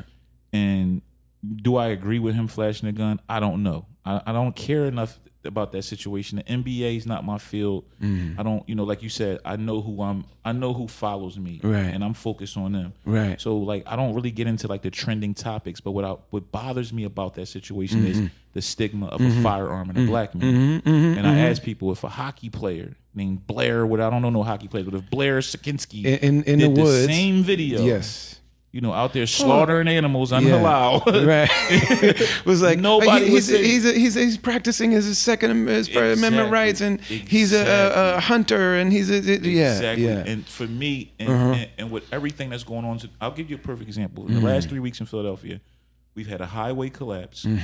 We've had water advisory saying don't drink the water. Yes. We had the air. Don't breathe the air. Don't breathe the air. Right. And you telling people to not have guns. And the thing is, like, in that space, and I mean, that was an urban black Muslim space. That's right. And still that particular reaction. But the reality is that people act like we forgot. Right. Like who Allah gave his religion to. Right. These were people who, they made the Nation of Islam said we don't like carry you said about weapons. The Sahabas, like, right. Right. But like, who did Allah give his religion to first? Like the people that introduced Islam were street brothers. That's right. Who always have to navigate safety. I tell people all the time, the realest. I tell people all the time, our beautiful prophet in his day. Like people kill me. Like it's like the people who do all the criticizing. It's like the way you teaching and carrying it. Do you think you would have even have been around those men? It's like when I see certain people post Malcolm, I'm like, Malcolm wouldn't even have liked you, man. Right. Like you soft. You don't even stand for nothing. So it's like I be sensitive about that kind of stuff because I know I'm rough around the edges, but as I'm learning, as I'm going, the people like, I had a situation where I had called out this brother for something, and a lot of brothers were reaching out to me, and I was disappointed in a lot of brothers because they, their whole thing was, the sunnah is to reprimand in private. That's not always true. That's not always true. But the problem I had with it was... That's the ideal when you can do that. Well, let me speak on that because I've never spoke on this publicly. For one, I tried to deal with it privately for 2 years. Right. That's what people don't know. Can I give a little context? Because this is one of the things I want to talk to you Let's about. talk about because I reached out to you because I was in a similar situation. Let's talk about it. Where so basically we have these people in our community who, some of them study traditionally and that's all they do. And when you study traditionally and you actually go through those curriculums, you sit with a community of students and scholars that make sure that as you're learning and as you're going through that curriculum, you're actually practicing what you're learning. And that's how you advance in those circles. So when somebody traditionally studies knowledge, you know what I'm saying? That's part of what they go through. Correct. But then we have other people who have some sort of charisma. Some of them are entertainers. Some of them are poets and rappers and things like that. Or they got the gift of gab. They maybe could have been, and they got like the social media influencer type of thing going on. They look good. They dress, and they're dealing with people who don't know better. So they learn just enough. They never go through the actual process of what they call tarbiyah, which is like as you're learning, you're also being shaped like in your character and in your, and they're not going to teach you more until you start practicing what they've already taught you. And you haven't properly learned exactly. You sit under the people you're speaking That's about. Right. That's you right. You can buy any book. I know dudes in prison who can sound like sheikhs. And sometimes people do spiritual tourism, where you go to a center of learning and you kick it there and you buy the clothes that they wear and you start learning some of the terms and you start hang out eating with the teachers. You hang out with teachers. You take pictures of them. Yeah. That's my man. And for people who don't know any better, we start thinking that you've gone through that process of being shaped by that. And then the people come back around. And because, so they do have the social media influencer drip, but they don't have the actual, like, the internalized. The molding that you spoke about. And that's the best I've ever heard it put. And you sound like you're talking about the person I was dealing with. I am, but I'm also talking about a person that, because I was in a very similar situation which you to shared you. with me before, yes. Yeah, and where I was with somebody that I was like, this guy's got the best of both worlds, because I didn't know better. You know what I'm saying? And also they know exactly us. They know our insecurities with our deen, and they know how to like make us feel better about what we're doing. They know also that we desire to be people of Allah. Yes, sir. They know that we desire certain things, Yes, sir. and they know how to tell us things. They know how to teach us little trinkets that they've picked up along the way to make us feel like, man, this is the guy. I And can tell you went through this because you saying stuff that's resonating with me more than and you anybody can else I ever and you spoke to can about this. eat and sleep with them, and they can recite the Quran, and they can lead you, and they can and Beautifully. you know, all of this stuff. And then something happens where like your biggest fear, because there's something inside you that's like, what if this is not real though?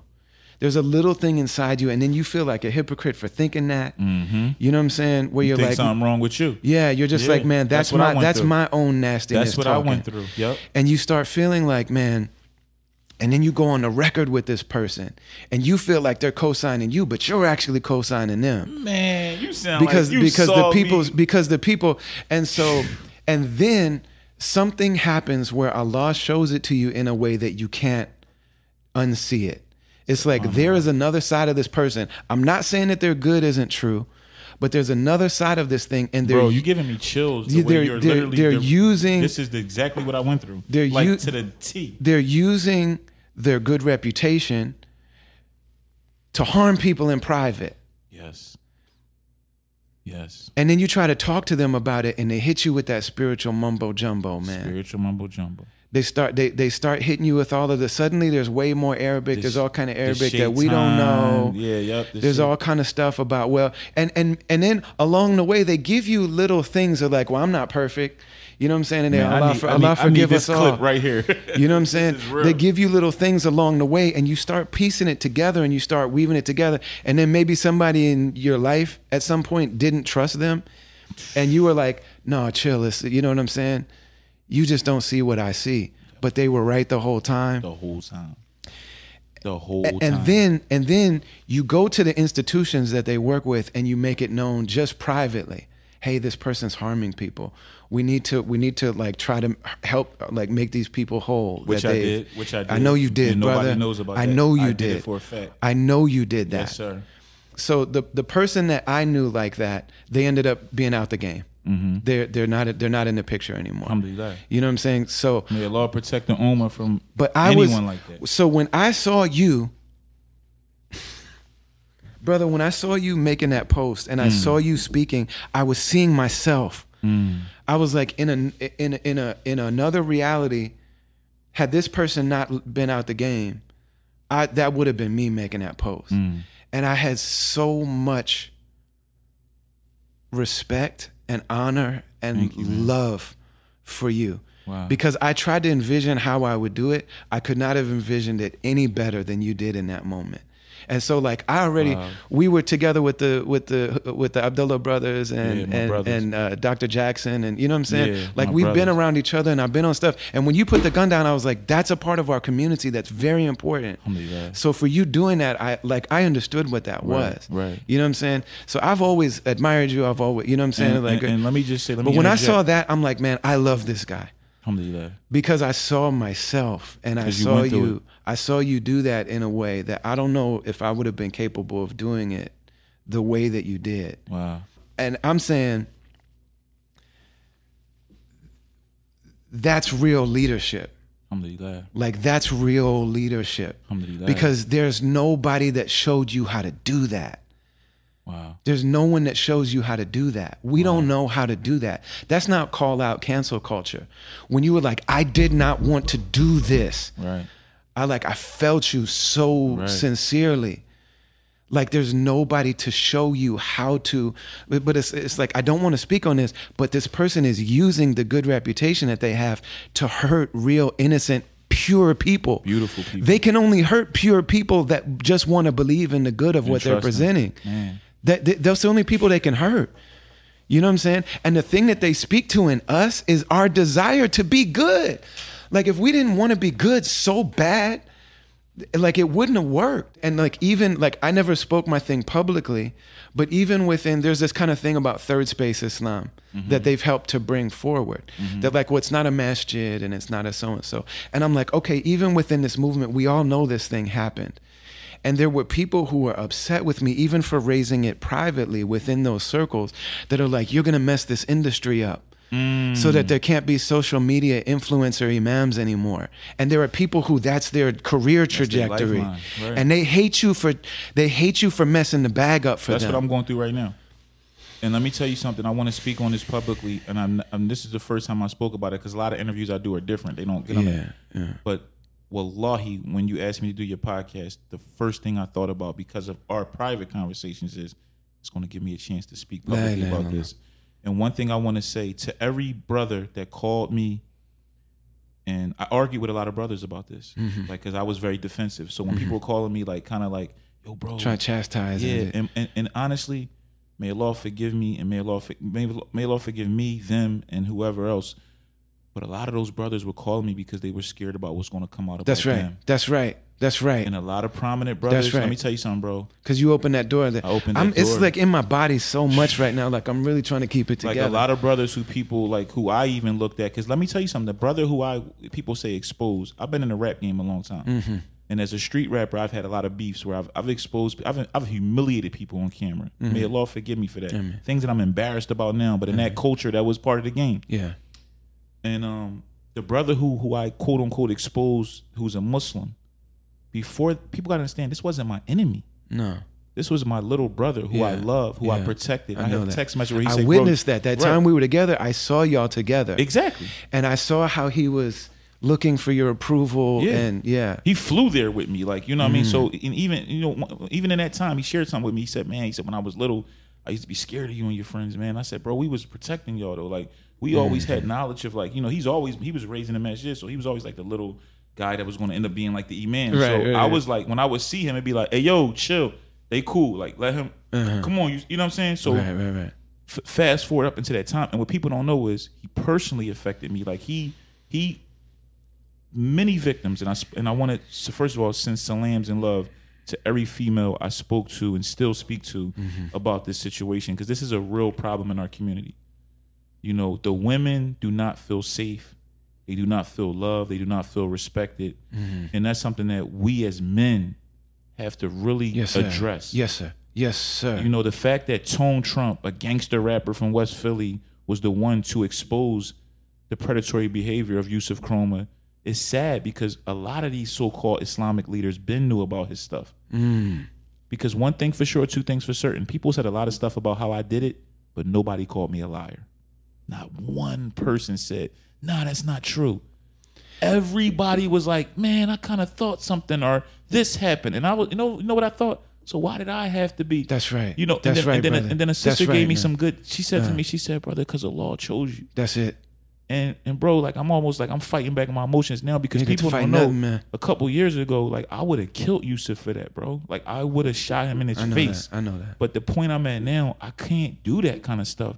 So for me, like, even some of the sisters I talk to, like, I'm from a culture where we don't go to the police. That's right. So we got to police ourselves. So I spoke to, bro, these weren't just regular girls.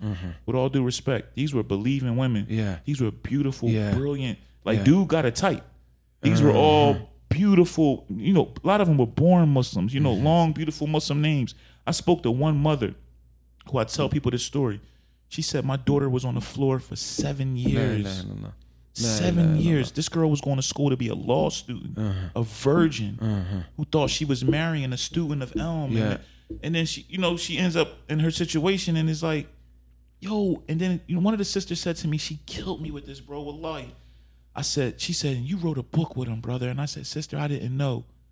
And you know what she said, bro? And it was the realest shit somebody said to me in this whole situation. She said, you should have known. And she's right. She said, you should have known. And after I was getting more information, I was ignorant because all the signs were there. I didn't know how bad it was, but it was like something wasn't right about this brother for a long time. And I was blinded by the things you spoke of. But the conversation, because, you know, the dude is a poet, so he's literally gifted with his words. Oh, yeah. So it's like I was coming at him in private, and he would almost make me feel crazy. Like, yeah. You know what I mean? Like, you know what I feel, though? Bro? One of the things I had to acknowledge is that I was one of the victims. I never thought about that, but that's crazy, I was tricked. Bro. I was swindled. Yeah. I did the man version of marrying this person. Wow. So did I. Like Pause. one of the things Definitely that somebody that knew this person was like, hey, you should just know this person is a master of non-sexually seducing men and making people, these people. And Imam Ghazali, who I know, I'm from a stream. My teachers are from a stream of Islam. That's Imam Ghazali. Your teachers are from a stream of Islam. That's Ibn Taymiyyah. Allah have mercy on them both. You know what I'm saying? Ameen. But Imam Ghazali wrote this thing where he wrote a whole thing about religious liars, and he said, this is 500 years ago, 700 years ago. He wrote, people that are greedy for material things, they want to collect them and pile them up because they just want to be greedy. He said, and they know, so like they know what things to collect. They know what sneakers to get. They know which land to buy. They know what kind of airplane to buy. They buy the things that are the most valuable. He said the worst of all greedy people are people that collect people's hearts.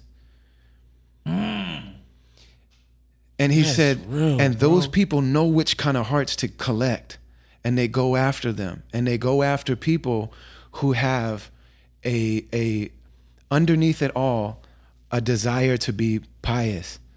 Like they have a desire to be. They prey on people that want to be good, so and they wouldn't choose us if we didn't desire good. That's so real, bro.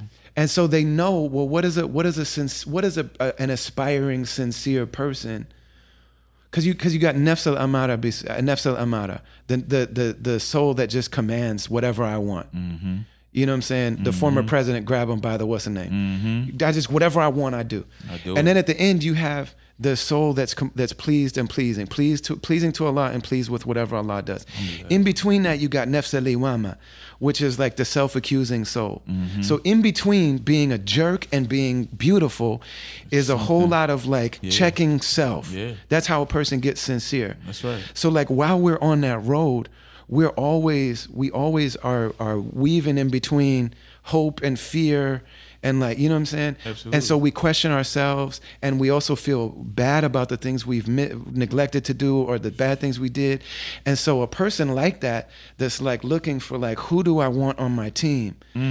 They're looking at this guy like, okay, he's beautiful, he's sincere. You know what I'm saying? And he also got tattoos, and he also got his rap beefs. You know what I'm saying? And so, oh man, if I can use that to get in close to him, then I can use that sincerity, and then I can possess his heart. Bro, like you saying this is crazy to me. Like I'm literally going through that right now, and like the way you wording it, like I'm learning, because like even what you were saying about like the romanticizing, like no homo, pause, like a man trying to like marry a man, like the way like people do that. I've been guilty of that. Like growing up, like when I think about like my womanizing days, like when I didn't have no money, but I knew how to like, right, you know what I mean, like finesse a sister, so it's like, you know, when I think about that, and when I think about how that particular brother played me, it embarrasses me, man. Like, you know what I mean? Like when I was talking to these victims, I'm just like, yo, like I felt guilty that I didn't like grab him by the throat and slam him on his face like, for the world to see. The most embarrassing thing to me, the person that I had this experience with, my wife said to me at one point while this was all going on, she was like, I will never hold the place in my husband's heart that this other man does. Damn. I felt so embarrassed, man. Bro. I carry embarrassment about Bro. that. But I have to go back to like, these people are master manipulators. It's what they do. We got finessed, but they don't finesse people who aren't sincere. They can't. You're making me feel a little bit better with that one, because when you say that's real. Because the people that are telling us don't speak on them, they didn't get finessed because they're that. And let me just say this before I forget, because this is going to be a very important piece. To every woman who was a victim of the person who I'm frank. I'm speaking on Yusuf Chroma, the person I exposed. To every sister who I spoke to and the ones I didn't speak to, I believe everything you told me. Yes, I will support you, because it's been a lot of confusion because people think I'm not talking about it every day, because that's not what my platform is for. Right. But I am 1,000% in support of you sisters. I am currently working with the Face Group, which is a women's organization who's doing an official investigation on him. I played a big part in him being removed from his position in Yes, San you did. Antonio. Yes, you did. And I will continue. I will stay on his neck, and not just him. I hear y'all loud and clear. I'm not the police. So the other people y'all telling me about, no, I can't just throw them on my Instagram. Right. Islamically and just professionally, that's not the way to do it. But that don't mean I'm not on those guys' heels too, and I don't have y'all back. I believe, they say, some women be lying. Not the ones I'm talking to. Yes. These women aren't lying. Yes. These women aren't lying. Yes. And this is another thing I want on the record. He admitted everything to me. He admitted. He never denied anything. He admitted everything to me. I have proof of that as well. And all of this stuff is going to come out. But I first reacted off emotions. And the first live I did, I was like threatening them and stuff like that. See, I didn't see that one. You didn't see that one. Yeah, I saw round two. I saw round two after. I didn't see. I didn't hear the demo tape. I heard the studio. The demo was terrible. Hey man, I ain't even mad at you. And for honestly, that one, it's an audience for that too. And the people who know Tone Trump know that's me. Yeah, you got to just give them that raw, uncut off the dome. Sometimes. I do, but I want to credit Sister Naja, this beautiful sister in New York. She had me up and she said, "Bro, I get it, you're emotional." She said, but stick to the facts. Word. She gave me some real good information. That's crazy. And let me tell you something that's even crazier. Let me tell you how she came into my life. She was that brother's assistant / she basically created what he does, like on the internet. Like she was the one that helped. It's always a woman helping polishing it, mashallah. Yes. So she was the brains for real behind what he does. When I found out the other side of the person I dealt with, it was the person who had helped build the mystique of that person that came and told me that made it all make sense to me and was like, hey, you're not crazy. This is the pattern. Yep. That's who it was. See, so that's a common thing. And the sister, she was just like, yo, brother. She's like, this and that. And tell me, and let me tell you something to people listening. I spoke to over 30 victims. From Philadelphia to London to Kenya, where we were doing mission work. You have to be so sick to even get sexually aroused in a third world country, with all due respect. Just to even, I don't care. As a child, I had a huge crush on Tyra Banks. If I'm in a third world country, I'm not looking at Tyra Banks saying, damn, she look good. It's just the conditions and seeing what the people are going through. Your mind shouldn't be on anything sexual. Like, I wonder if I could get me some of that. Yeah, it's just like when I'm in Medina, I'm not looking at girls the way I look at them in Harlem. You know what I'm saying? It's just like you should come, it should be something about your aura that should just be like, nah, this ain't it. You know what I mean? It's like I'll never forget, I was walking to Medina and I had to spit. And in Philly I would have just spit. And I remember walking to my hotel and I went and I court the spit, I can't, just revering, respecting where I was at. So I just feel like when you're doing mission work, to be Imam Malik wouldn't wear shoes in Medina because he's like, I want to touch this. You see, I might touch a grain of sand that the messenger of Allah touched. Yeah. Now I'm mad I wore shoes in Medina. I can't wear shoes. Inshallah, I'll go back in November. I'm not wearing no shoes. Medina Yeezys. No shoes in Medina. I love Medina. Medina's my favorite place in the world. Man. I love Mecca too, but nothing like Medina. Ain't nothing like Medina, bro. When I first got off that bus, we changing the subject because we got so much in common. When I first got off that bus, the first thing I never forget is the air, the smell and taste. We from America where we didn't know that it was actual. We never knew what it meant when people would say clean air, fresh air. When I got off that bus, bro, and I said, you can taste it. You got to go there to know what I'm talking about. And then I looked to the left and I saw our Prophet's Masjid. And for a kid who grew up Muslim and you've seen pictures of this all your life. And you see that dome, man, and you're like, why? You're like, why me? You imagine me. I'm in a place, bro, nobody looked like me. Nobody was from where I'm from. Nobody listened to what I used to feel, I said this recently on Instagram. I used to feel like out of place. Yeah. Now I feel chosen. That's right. Alhamdulillah. I feel chosen. Like I was at Fajr at the Prophet's Masjid. Wallahi, I did a survey. I'm looking. And I felt I said, I'm the only one that looks like me, that dressed like just little stuff. And I'm like, I'm not left out no more. I'm not the outcast. I'm chosen. Bro, I FaceTime everybody I know from the Kaaba, bro. I'm talking about grown men. Super gangsters, just crying, joyful for me, man. Yeah. Like I'm literally calling my brothers, like, bro, like I'm taking you here with me, bro. Bros is like, bro, you there, man. And like from where I'm from, bro, like I ain't graduate college, bro. None of that stuff. Like for me, man, like to be in that, like you said, reading Malcolm's book. Yeah. Like Mecca was like a fantasy to us. Yeah, man. it's like it might as well be really Wakanda, right? It was like nobody from my like a man, like anybody like that loves Black Panther as much as our families do. Yes. Like imagine you one day find yourself in Wakanda. And like, you're at T'Challa's grave. That's the perfect example. That's you know what I'm saying? Perfect example. Dude, it's like, bro, my group was teasing me. Like, they would call me because I was with people who, like, been a couple times. Right. So they're like, yo, we about to go get some coffee. What you doing? I'm going to the Kaaba. Like, what are you doing? Bro, I'm not doing nothing else but going to the Kaaba. Like, I was lit. I think I got the most picked. Like, people always say, how many times did you go? Because I got so many pictures at the Kaaba with different outfits on. Because I go, when I go, I live there. You got different drips. Yeah, bro. You got daily drips. I was the first. I wore with the pink today. I wore a custom pink. Go ahead. Go ahead. Listen, first of all, I made sure when I bought the material, the brother told me, he said, no man has ever. I said, perfect. Go ahead. Custom, unique pink thobe. Do it. And I wore it at the Kaaba. MashaAllah. It's funny because I said pink. I don't even know if I saw the pink or not. But man, go ahead, man. You can't still wear that pink to the Kaaba, boy. Bro, and I felt like you better wear that pink to the Kaaba. It wasn't just for me, bro. It was for everybody with a tattoo on their face. That's right. It was everybody with a criminal record. That's for Mike Tyson. That's for, man. Yes. Yes. Yo, bro, I can't do your interviews. You be making me want to cry, man. Talk that talk, bro. Man. I gotta get away from you, man. But yeah, the guards choked me the last time I went because I was there with my daughters, and it was the 30th anniversary of me being Muslim. And so we went to like not the Rauda was a different thing, but we just did the ziyarah where you walk by, and I got close, and I was just like. I was like, Messenger of Allah. I was like, what? You know, I'm sitting there and I'm like weeping.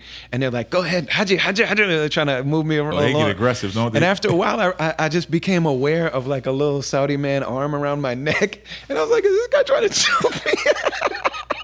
Yo, that's funny. They tried to break they were trying to help me. But, you know, like they just giving me little, alhamdulillah, you know, what we do for a living gives us special treatment even in Mecca. Yeah. So long story short, the guards recognized me. They helping me out to get me.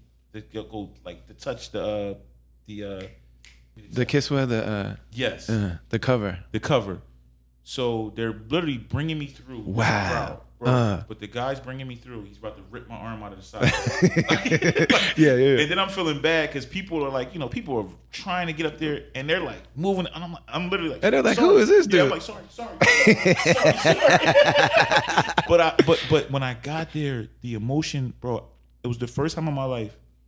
You know, as a black man, we take so much pride in being tough and strong. I was crying profusely, and I didn't know why. And I couldn't stop. Like, bro, I'm literally like, I'm trying to stop crying so I can make a video, and I couldn't. Like, it looked like somebody was pouring cups of water down. Yeah. Like, yeah. And it was just, and I just like, even when I think about it now, just thinking about, like I said, like I used to really feel like, you know, like like I'm not Muslim enough or I'm not this enough.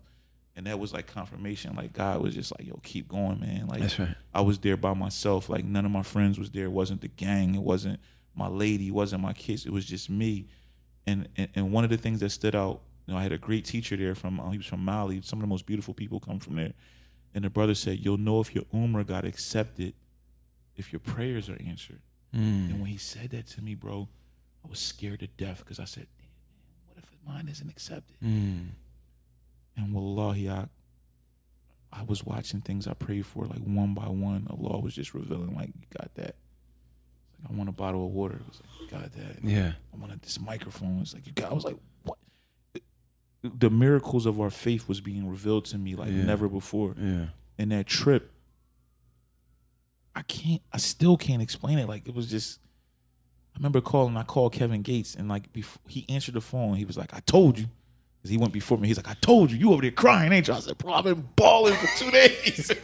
He didn't even give me a chance to say hi. He was like, I told you. I said, bro, I've been crying for 2 days. I don't even know what's wrong. Yeah, I couldn't even make a video. I wanted to make my cool it's the top. I'm at the top. Right. Wasn't He's happening, like, bro. Yeah.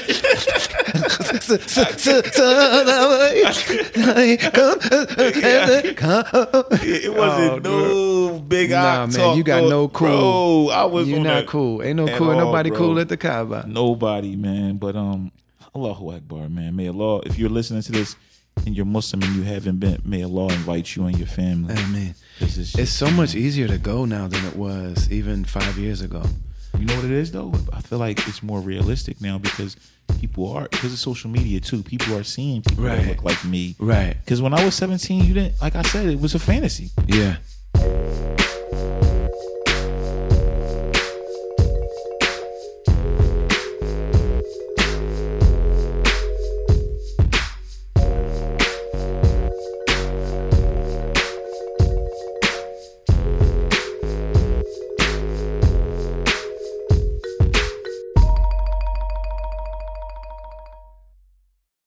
We talk every week on this show about therapy because of the fact that this podcast is really about us exploring what's going on inside of us and being able to understand it. And part of the way we do that is by sharing it with others. And so being in community is really important. Having really sincere, deep, lifelong friendships is a really important part of that. But then also having space and an opportunity to sit with someone who's just there to talk to us about our own internal narratives and the things that have happened in our lives and the meaning that we've made, the things that we've told ourselves about what's happened in our lives. All of this stuff is a big part of who we are, who we understand ourselves to be, and how we're able to access our own selves. Like therapy is about my relationship with myself. And so like, why do I need somebody else in that? Because like all relationships, I can't see it all. I'm first person in these things that are happening. I can't see it the way that somebody else can see it, but I deserve to have that vantage point. I deserve to have that information. And so talking to a licensed trained therapist who's just there to serve me and help me see myself and my life in ways that I can't because I'm the one living it. So they ask questions and they help frame things and bring up additional considerations that we're not going to get to on our own. A lot of times the people that we have to convince to go to therapy or try to encourage, like, dude, if you haven't tried therapy, you should try it. You really have nothing to lose but the mystery around certain things in our lives, to just know, well, like, what would a therapist say about this? And a really great way to do that is BetterHelp. And I was, living outside of America, don't have a job, don't have health insurance, all this kind of stuff. I heard about BetterHelp on a podcast and I figured, you know what, I'm just going to try it out because maybe it will work. Maybe it's some BS that everybody's advertising, but maybe there's something to it. So I tried it out. You go to betterhelp.com. If you're hearing this, you go to betterhelp.com/travelers. You get a discount on your first month. And then we also get a commission for helping make the connection to help support the work that we do here.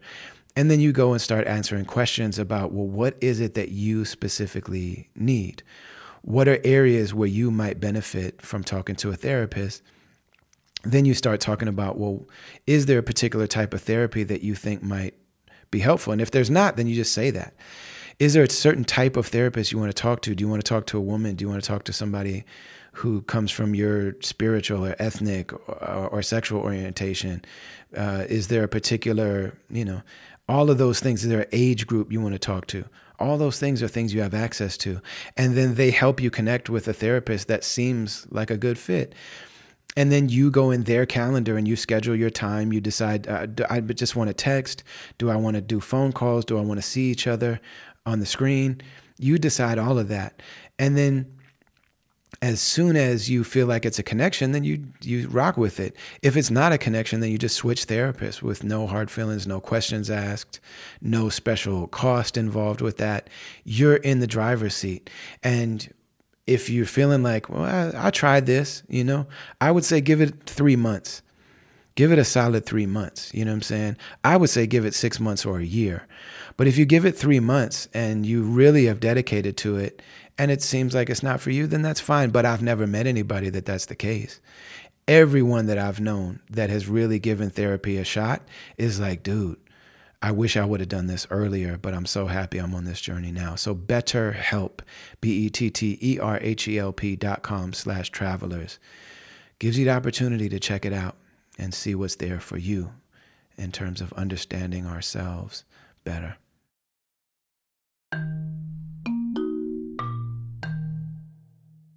the brother Amir Suleiman, I was at a low point Dean wise, and I love him. I just seen him in Atlanta. Oh man, I love that guy so much. I love him, man. I love him. So, yeah, I love him, man. Amir is a special person. I just seen him at Jumu'ah in Atlanta, and then I also met one of his children as well. She was like, "My dad." I said, "I love your dad. He's a great man. May Allah provide for him always and protect him. He's a great brother, man." And I think he's the greatest living poet.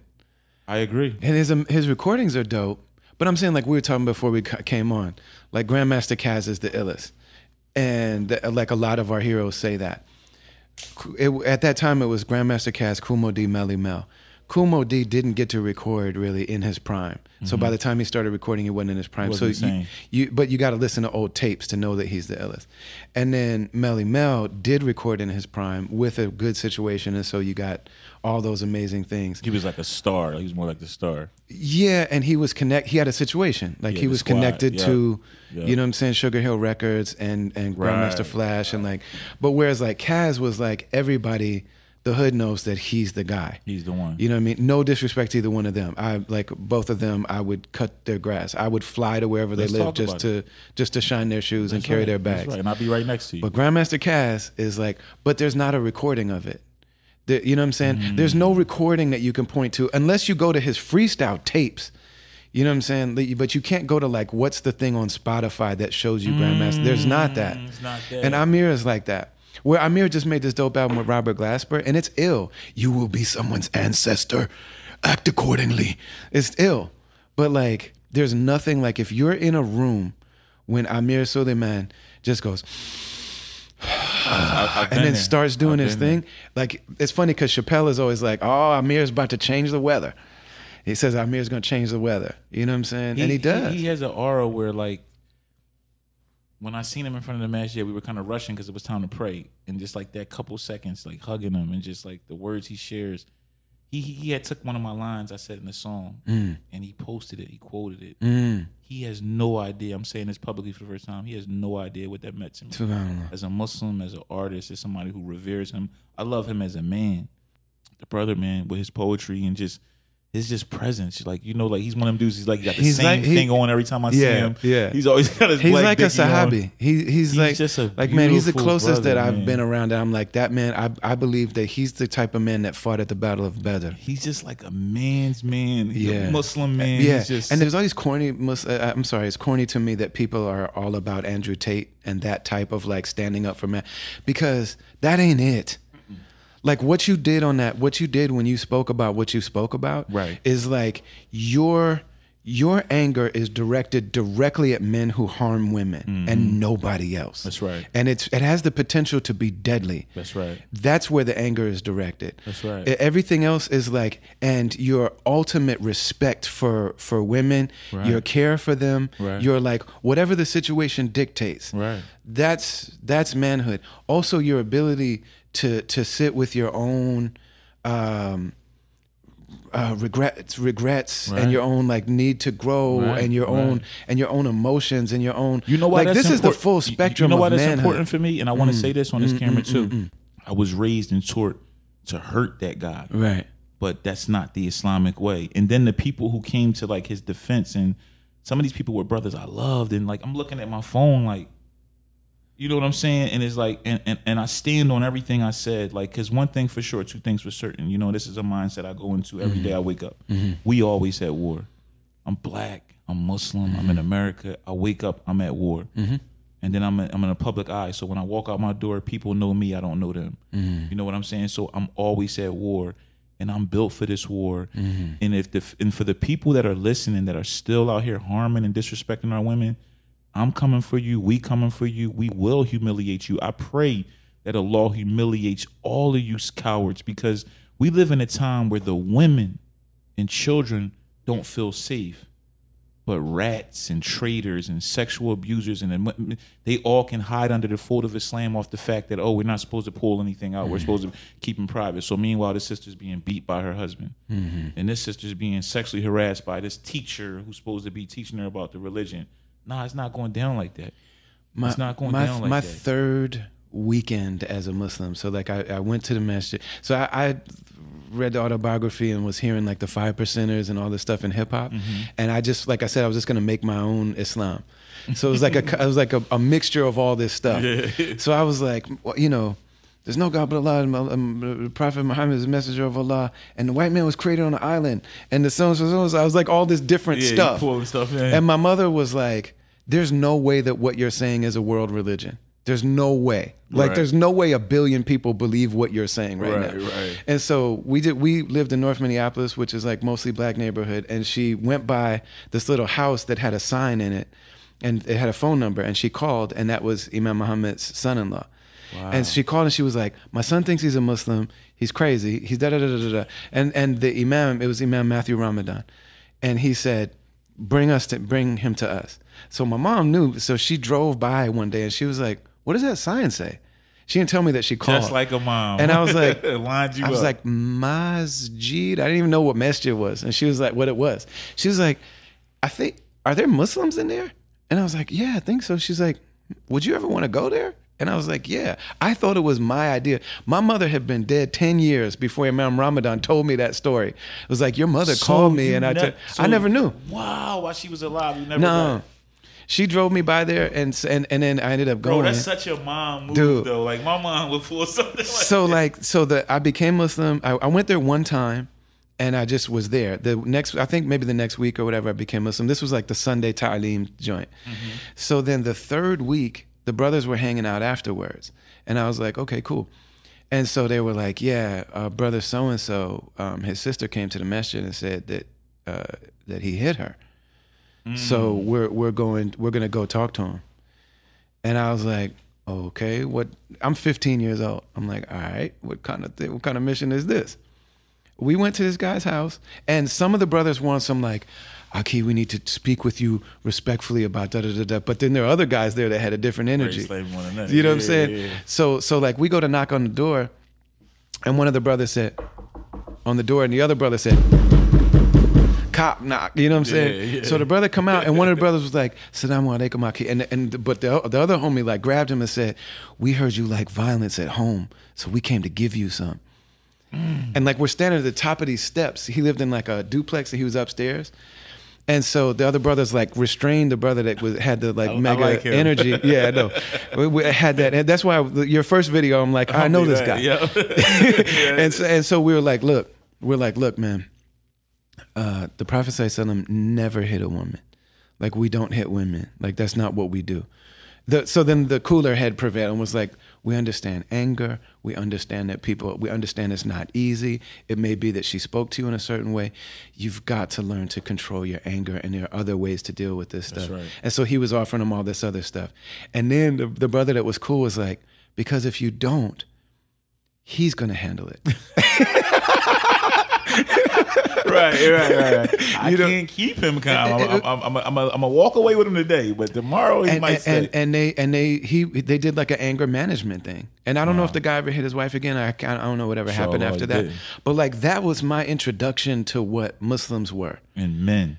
You know what I'm saying? Men. Yes. Muslim men of honor. Yes. And this idea that like this binary that there's like toxic masculinity, or like either masculinity is toxic, or I'm the king in my house and I would die for her, so she's got to do all these things for me. And like, neither one of those speaks to, you know what I'm saying? Like prophetic, what a prophetic man is. That's right. You know what I'm saying? That's right. That like we're you know, we're loving and we're nurturing and Absolutely. we're caring. And we look at women as our teachers. We look at women as our partners. We look at women as our daughters. We look at women as their own universe. I look at my woman as my everything. Everything. Like, I would be completely lost in this dunya without my woman. Yeah. Everything I do. And everything I do. And when I was telling you, like, man, the craziest time the biggest embarrassment that I have in my life is that my wife saw me being so drawn to this other. Bro, when you said that to me, I'm usually, you know what we do for a living. We Right. talk. So I always feel like I got an answer for something. When you said what your wife said, I had no clue how to come back. You know how you want to tell your brothers, I'm like, hey, bro, hang in there. No, you good. That one is just like, oh, hey, bro, you ain't good. Bro, that's crazy. Yeah, that. But you better figure that out. But you know what's crazy? I'm gonna pray on this.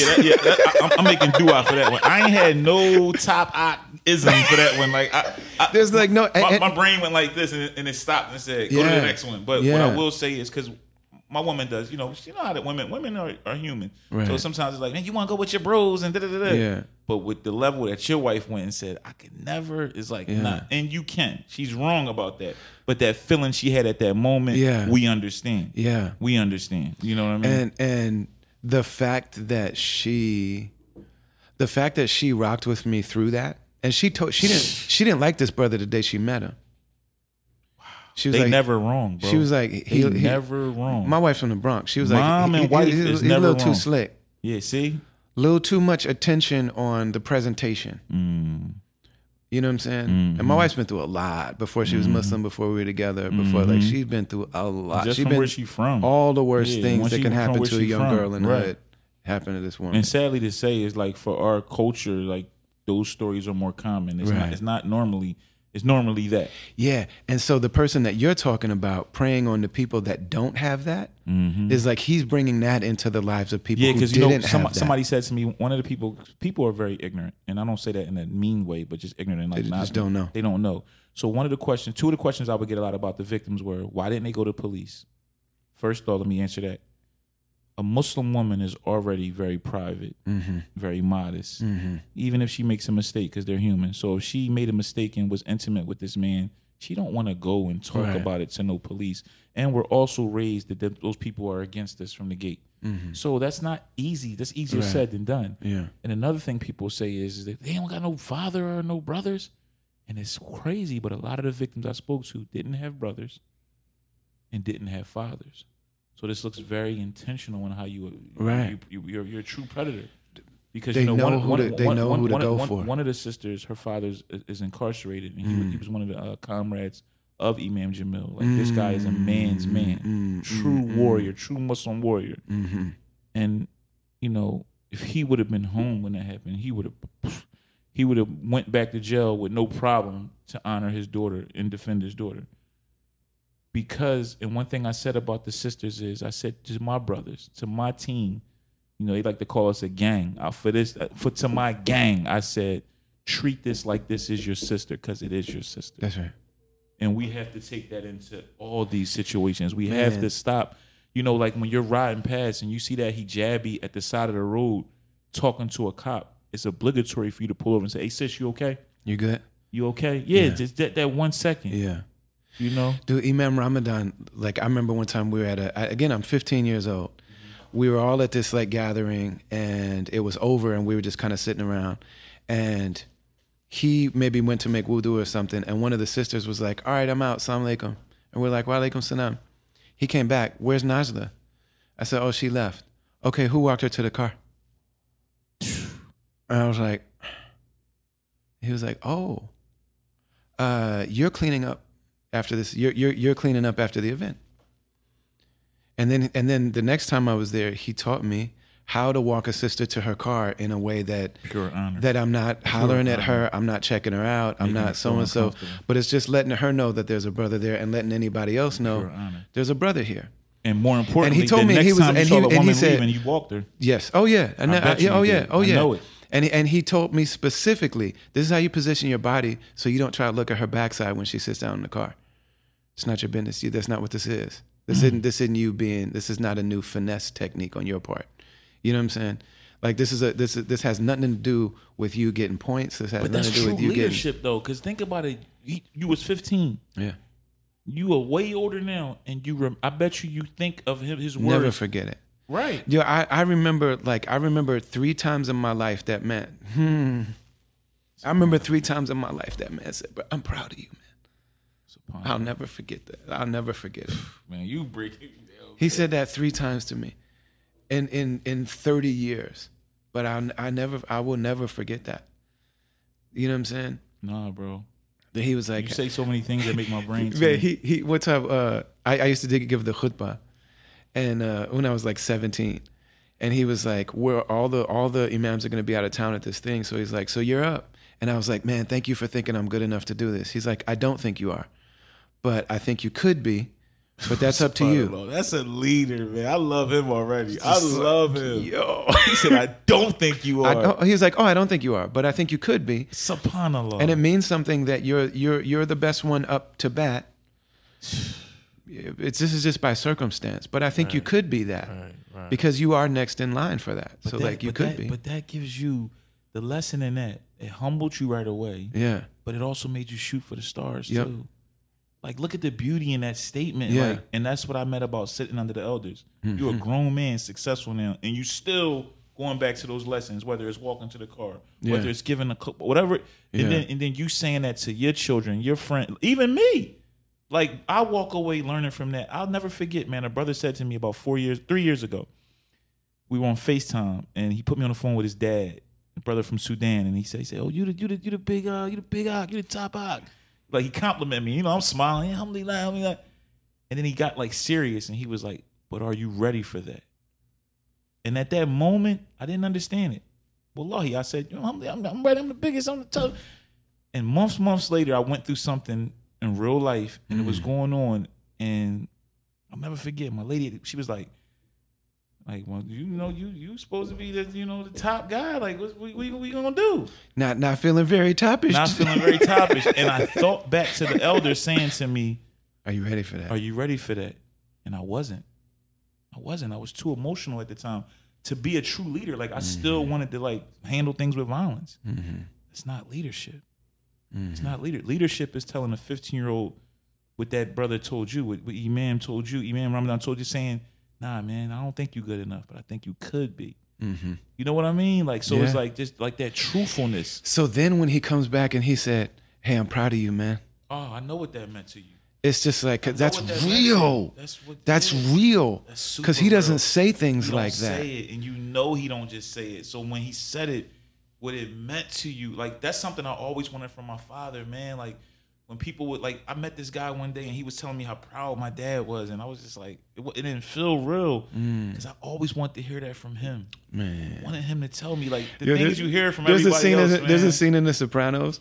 That's my show. Where AJ breaks the dish and he's like, "You want me to get a vasectomy and this is my male heir?" And he feels bad. So he gets a pizza and he comes and he goes, "I couldn't ask for a better son, AJ. And I mean that." Yo, I cry when I saw that. That's all I ever wanted. Like, how come? Like, how come I can't? You know what I'm saying? Like, man, Tony Soprano said this to AJ. This idiot.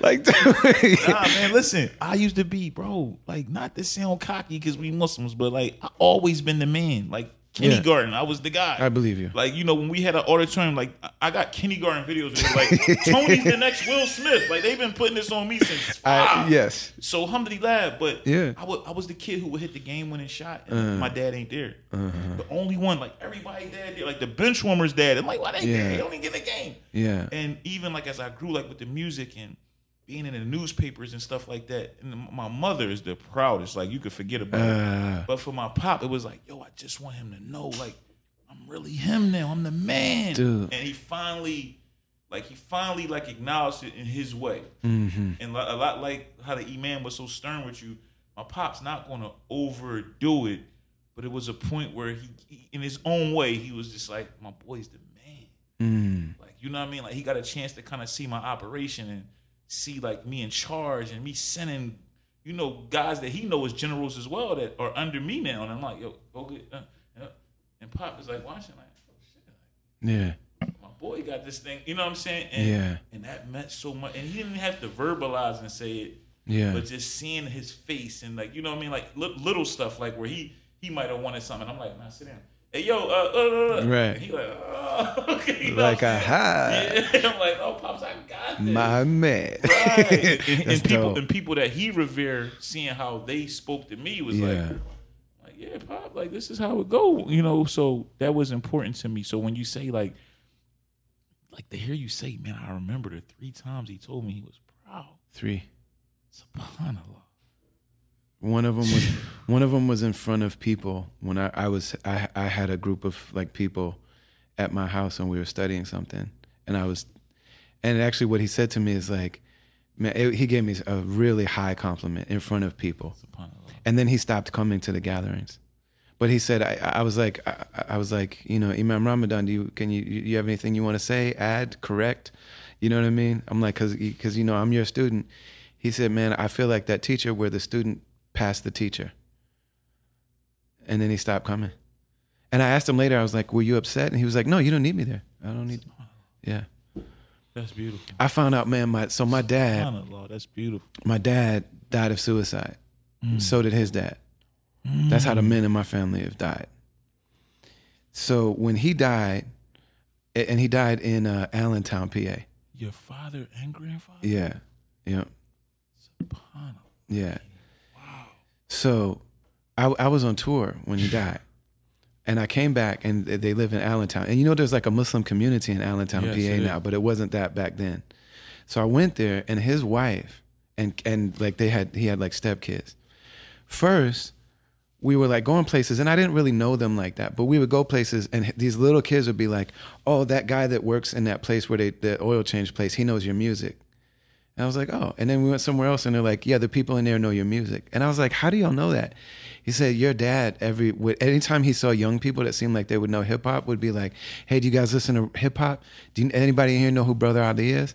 And if they said, yeah, he'd be like, that's my son. And then she found on his computer, he had like a whole thing where he was like, he had every interview I ever did. You know what I'm saying? And you never knew this? Never knew. Damn. And there was like a family that came from Jersey. Like this like black mom and her son came from Jersey. Mm-hmm. And they moved to PA trying to get out of the hood or whatever. And they used to say, like, I had kind of heard about this, but they would say that like he unofficially adopted this like black son. And then like the black woman, his mother, was like, yeah, she's like, I don't know how this makes sense, but he always said that this was like he was trying to do better than he did with you.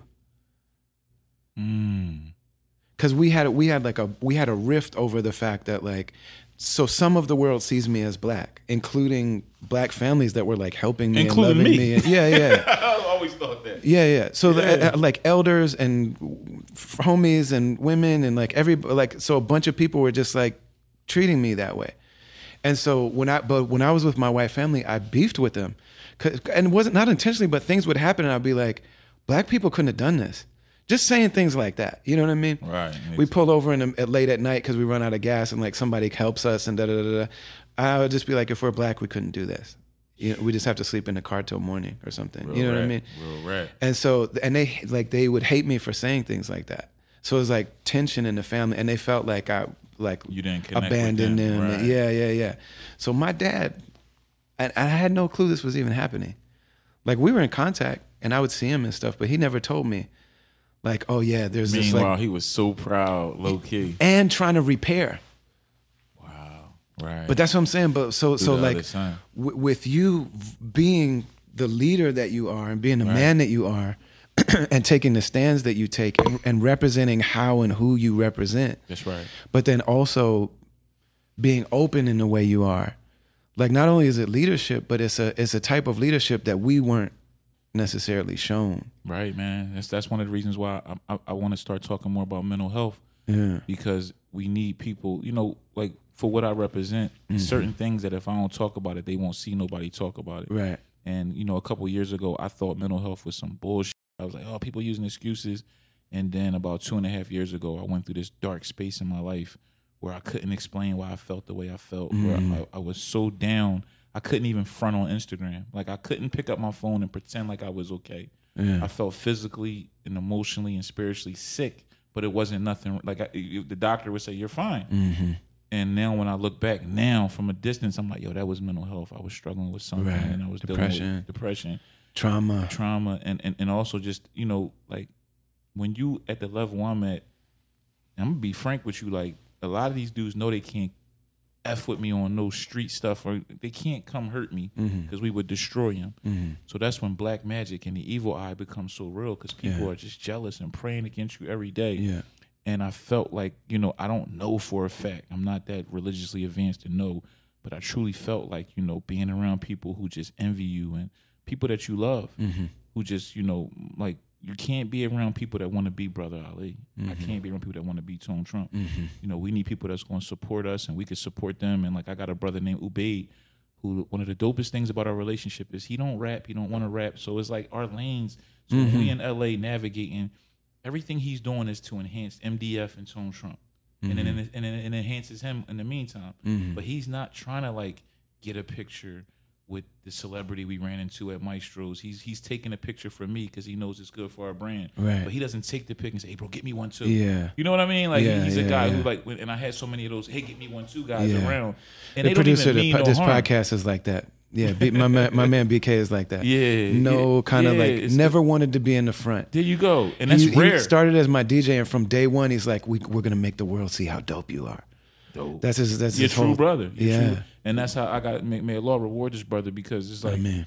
I had a lot of dope brothers around me, and they don't mean no harm. That doesn't mean they're bad people. Right. It's just that they need to be chasing their dream over here, because you taking from and you're not adding to. Where I got this brother who everything about him, Yeah. and he does so much for me, it makes me want to elevate him. You know what I mean? It's like, yo, I gotta Right. make sure this brother's good. You know what I mean? Yeah, And mashallah. that's why we're always doing shout I'm outs. sure you the same Yo, way shout with to your so brother. and so. Yeah, that- shout we to can't so help and it. so. We can't Because help it's it. just like, man, people need to know. Like, you see me, but like, just like you see the Especially- branches of the tree, but there's That's roots right. that are That's holding right. it all up. That's right. And Yeah. especially with my movement, like, people give me so much credit, and alhamdulillah, I appreciate it. But like, just know that this Tone Trump and this MDF machine, I'm nothing without my woman, my children, my brothers, my true sahabas. Like, you know, my 9-year-old son does so much for my brand, Aleem. Like, whether it's taking pics for me, taking a video for me, helping me with captions, you know, helping me pick beats. You know, I'll be listening to a beat and I'm loving the beat, and he'll be like, "You like that beat?" And him saying that make me be like, so then I'm like, "Why, you don't like it?" And he like, "Nah, I like the other one better." And guess what? I put the other one back on and I write to that one. So my son's he's an EP for our brand, and you know, having that sense of family and brotherhood and sisterhood. There's so many sisters who pray for me and uplift me and support me, and I'm nothing without them by the permission of Allah. So I don't front like I'm just this, you know. Of course I call myself the top ock. That's a persona I take on, but I call other people the top ock too, because like your vulnerability in this interview, bro, I learned so much, man. I did an interview the other day and I told somebody, I was like, man, I was about to cry. And somebody in the comments was like, yo, cry, bro. Right. You know what I mean? Like, and hearing that, you know what I mean? Stuff like that. And that's going to take some time because where I come from. Sure. But hearing that felt good. You know what I mean? Like, nah, man, cry, bro. Yeah. You know what I mean? Like when you said a story about about your mentor just telling you 3 times, like, Yeah. I'll be thinking about that next week. You know what I'm saying? Like, and there's lessons in it, because the reminder benefits the believer. I tell my children so much I love them and I'm proud of them, bro. They might not even know what it means yet, but that's a sign, because it wasn't being told to me. Right. So it's like I overdo that. You know what I mean? And my wife comes from a different background. Her family wasn't really like into like the, you know, it's like mushiness or like I love you, I love you, I love you. Where my mother was just, she overdid it because my father was. So she, I'm so proud of you. You the best, and she made me believe it. So that's Like why Kanye's mom. Exactly. Like Donda West's mom. Exactly. Yeah. Like Free will tell you, like Freeway's one of my OGs. Like Freeway's from my neighborhood, and he's older than me, and he made it first. So he's somebody I always look to. But we the total opposite. You know that. You know what I mean? Like Free, one of our VJs here who's a legend on the radio named Q Deezy, Freeway just got honored for his 20th anniversary of his classic first album, which I believe is the greatest album to come out of Philadelphia, the home of the Spitters, Philadelphia Freeway. Shout out to my brother, the GOAT Freeway. But the guy said, Q Deezy said, I don't think I've ever seen Freeway raise his voice. Not off the mic. Yeah, and I He's thought very about it too, and I soft-spoken. was just like, and I've literally known him since he was a kid. I'm like, yo, I've never seen him raise his voice either. You know what I'm saying? Yeah. And just that, you know, just being around you brothers, different brothers, like I take the good Yeah. and to compliment you, bro, like the way you so vulnerable, and like that's what I loved about when I was doing my homework on your podcast. It's just like it was times where we were talking where it didn't feel like an interview. You know what I mean? Like it felt like I was just talking to my eye. Well, part of it is like we have this bond that like we just happen to have mics, and it's crazy. It's like, probably good for people to see that, especially people in the community, because I don't see. How dope is it going to be too though when they see the scene where I didn't know you were white? Like I literally, and not only to take it even a step further, I was sitting here thinking like, damn, so like all my albino homies growing up, man, maybe they weren't black either. I gotta call some niggas up. Like, hey, bro, you black? Like you're on the record 37 times for saying the N-word. Yeah. Like we've been talking a lot of shit to each other over the last 25 years. Them I want to see your parents, man. Remember that time you called so-and-so a booty scratcher? Yeah, You like, got I'm offended. We got to check your file now. Yeah, I'm offended now. but I was educated. Alhamdulillah, I was educated. And just being in this space I'm in, man. Yeah. And one thing to your audience, to my audience, because both our audience going to see this, and to people who never knew who I was, just be mindful that, we all still learning. Yeah. MashaAllah. Man, I got a million other things I wanted to talk to you and man, ask you about. But we got to do a part two.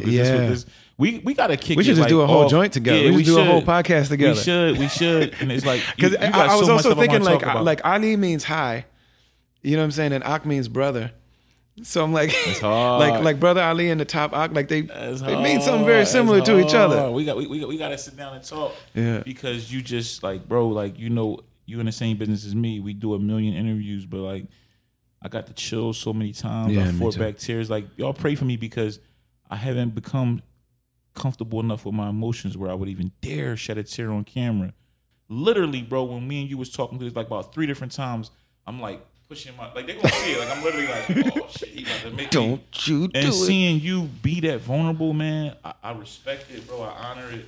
And I learn from it because that's a power in it, man. Like, hearing you talk about your mentor and, what your wife said, and that's a vulnerability that I have to learn because people, like when you say I'm a leader, one thing I never call myself a leader, like if the people call me that, alhamdulillah, and I'm embracing it now because you can't deny what's right in front of you. Yeah. People are coming up to me, saying things to me, DMing me things. And, I was just in LA in Crenshaw and the brothers, I know they come from what I come from. Right. And I'm feeling so prideful to see the levels I'm reaching because like you Yes. said, it's nobody for us to go to because it wasn't nobody that was like, doing the type of music I was doing and forget music, what I was doing in real life, and then transitioning and being somebody that every city I go to, I visit the masjid. You know what I mean? And I speak there. And I just did a tour in Canada. I did a lecture tour, bro. The same kid who didn't feel he belonged in the masjid is now in the oldest masjid in North America with 1,000 people listening to every word. Yeah. And I don't go in there like I'm some imam. My journey is my journey. Right. And you don't have to be Muslim to relate or resonate because it didn't start off like I wasn't the kid who was studying under the sheikh. No, I was the kid who was carrying guns to school. I was the kid who had crack in my locker. I was the kid who still has tattoos on his face, who still gets tatted. So for those kids, they need somebody too. That's right. And I promise you, I'm never going to let them down. And the morals that I have from the streets and the things I learned in the music business and all these things I bring with me, man, like I can only be me. I will never stand with a rat. I will never be quiet about a person abusing women. Just know that I'm going to live and die as a man. That's right. I will not betray my brothers. I will not ever rat. If I did it, I will do the time. And I wake up every day trying to be better. I fear and love my Lord. I love his creation. No one loves the Muslims more than me. Even in my mistakes, I love you all. Even the ones who talk about my tattoos and me still doing music. I love y'all too because Allah wants me to love y'all, and I have to stand before Allah, not the imam, not the poet, not the rapper, not the producer, not the community. Not the community. I will have to stand before Allah subhanahu wa ta'ala, and when that day comes, I pray that He doesn't take me until He's pleased with me. Ameen. Ya Rabbi. Ameen. Thank you for Appreciate you. We'll do it again. Yo, this love is you, a classic, man. bro. I love you more, man. Yes, May sir, Allah brother. increase you in good. Ameen. Bless you, your platform, your Ameen. family, Ameen. and man, the love and the honor is true. Ameen. Like I said, bro, this means a lot to me, and this was a great convo, man. Yes, sir. Love. Yes, sir. Classic, bro. Bro, you can't have me crying on camera. Shut up, man.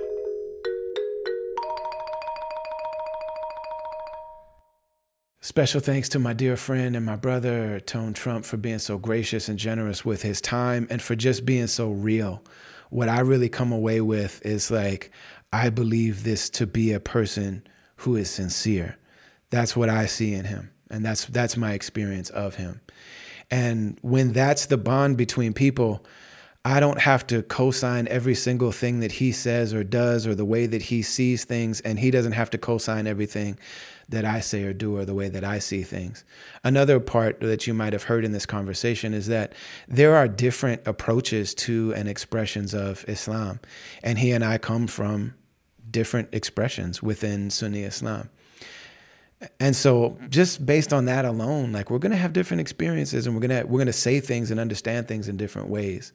But when you believe that somebody is coming from a sincere place, that's okay. That's what's most important. And so I come away from this just loving him. Like, I love him. And this is how so many of my relationships are. It's like, I haven't spent every day with him. You know, he hasn't spent every day with me. He doesn't know all of my faults and flaws and inconsistencies and contradictions, and I don't know his. But it's like, man, I believe in where he's coming from. And that's very valuable. And I get a lot from witnessing him and from being close to him and from being able to hug him and look in his eyes and talk to him and cry with him and get goosebumps with him. And it's a connection that really comes from beyond, and I'm very, very grateful for it. Thank you for being here. Yo, thank you to the people who sponsor this podcast, to the people that are members of the Caravan, whether it's at the $5 level, the $25 level, the $100 level, all of them. Y'all are the ones that really keep this thing going, and we're very grateful to you. Go to brotherali.com in the join section, brotherali.com/join.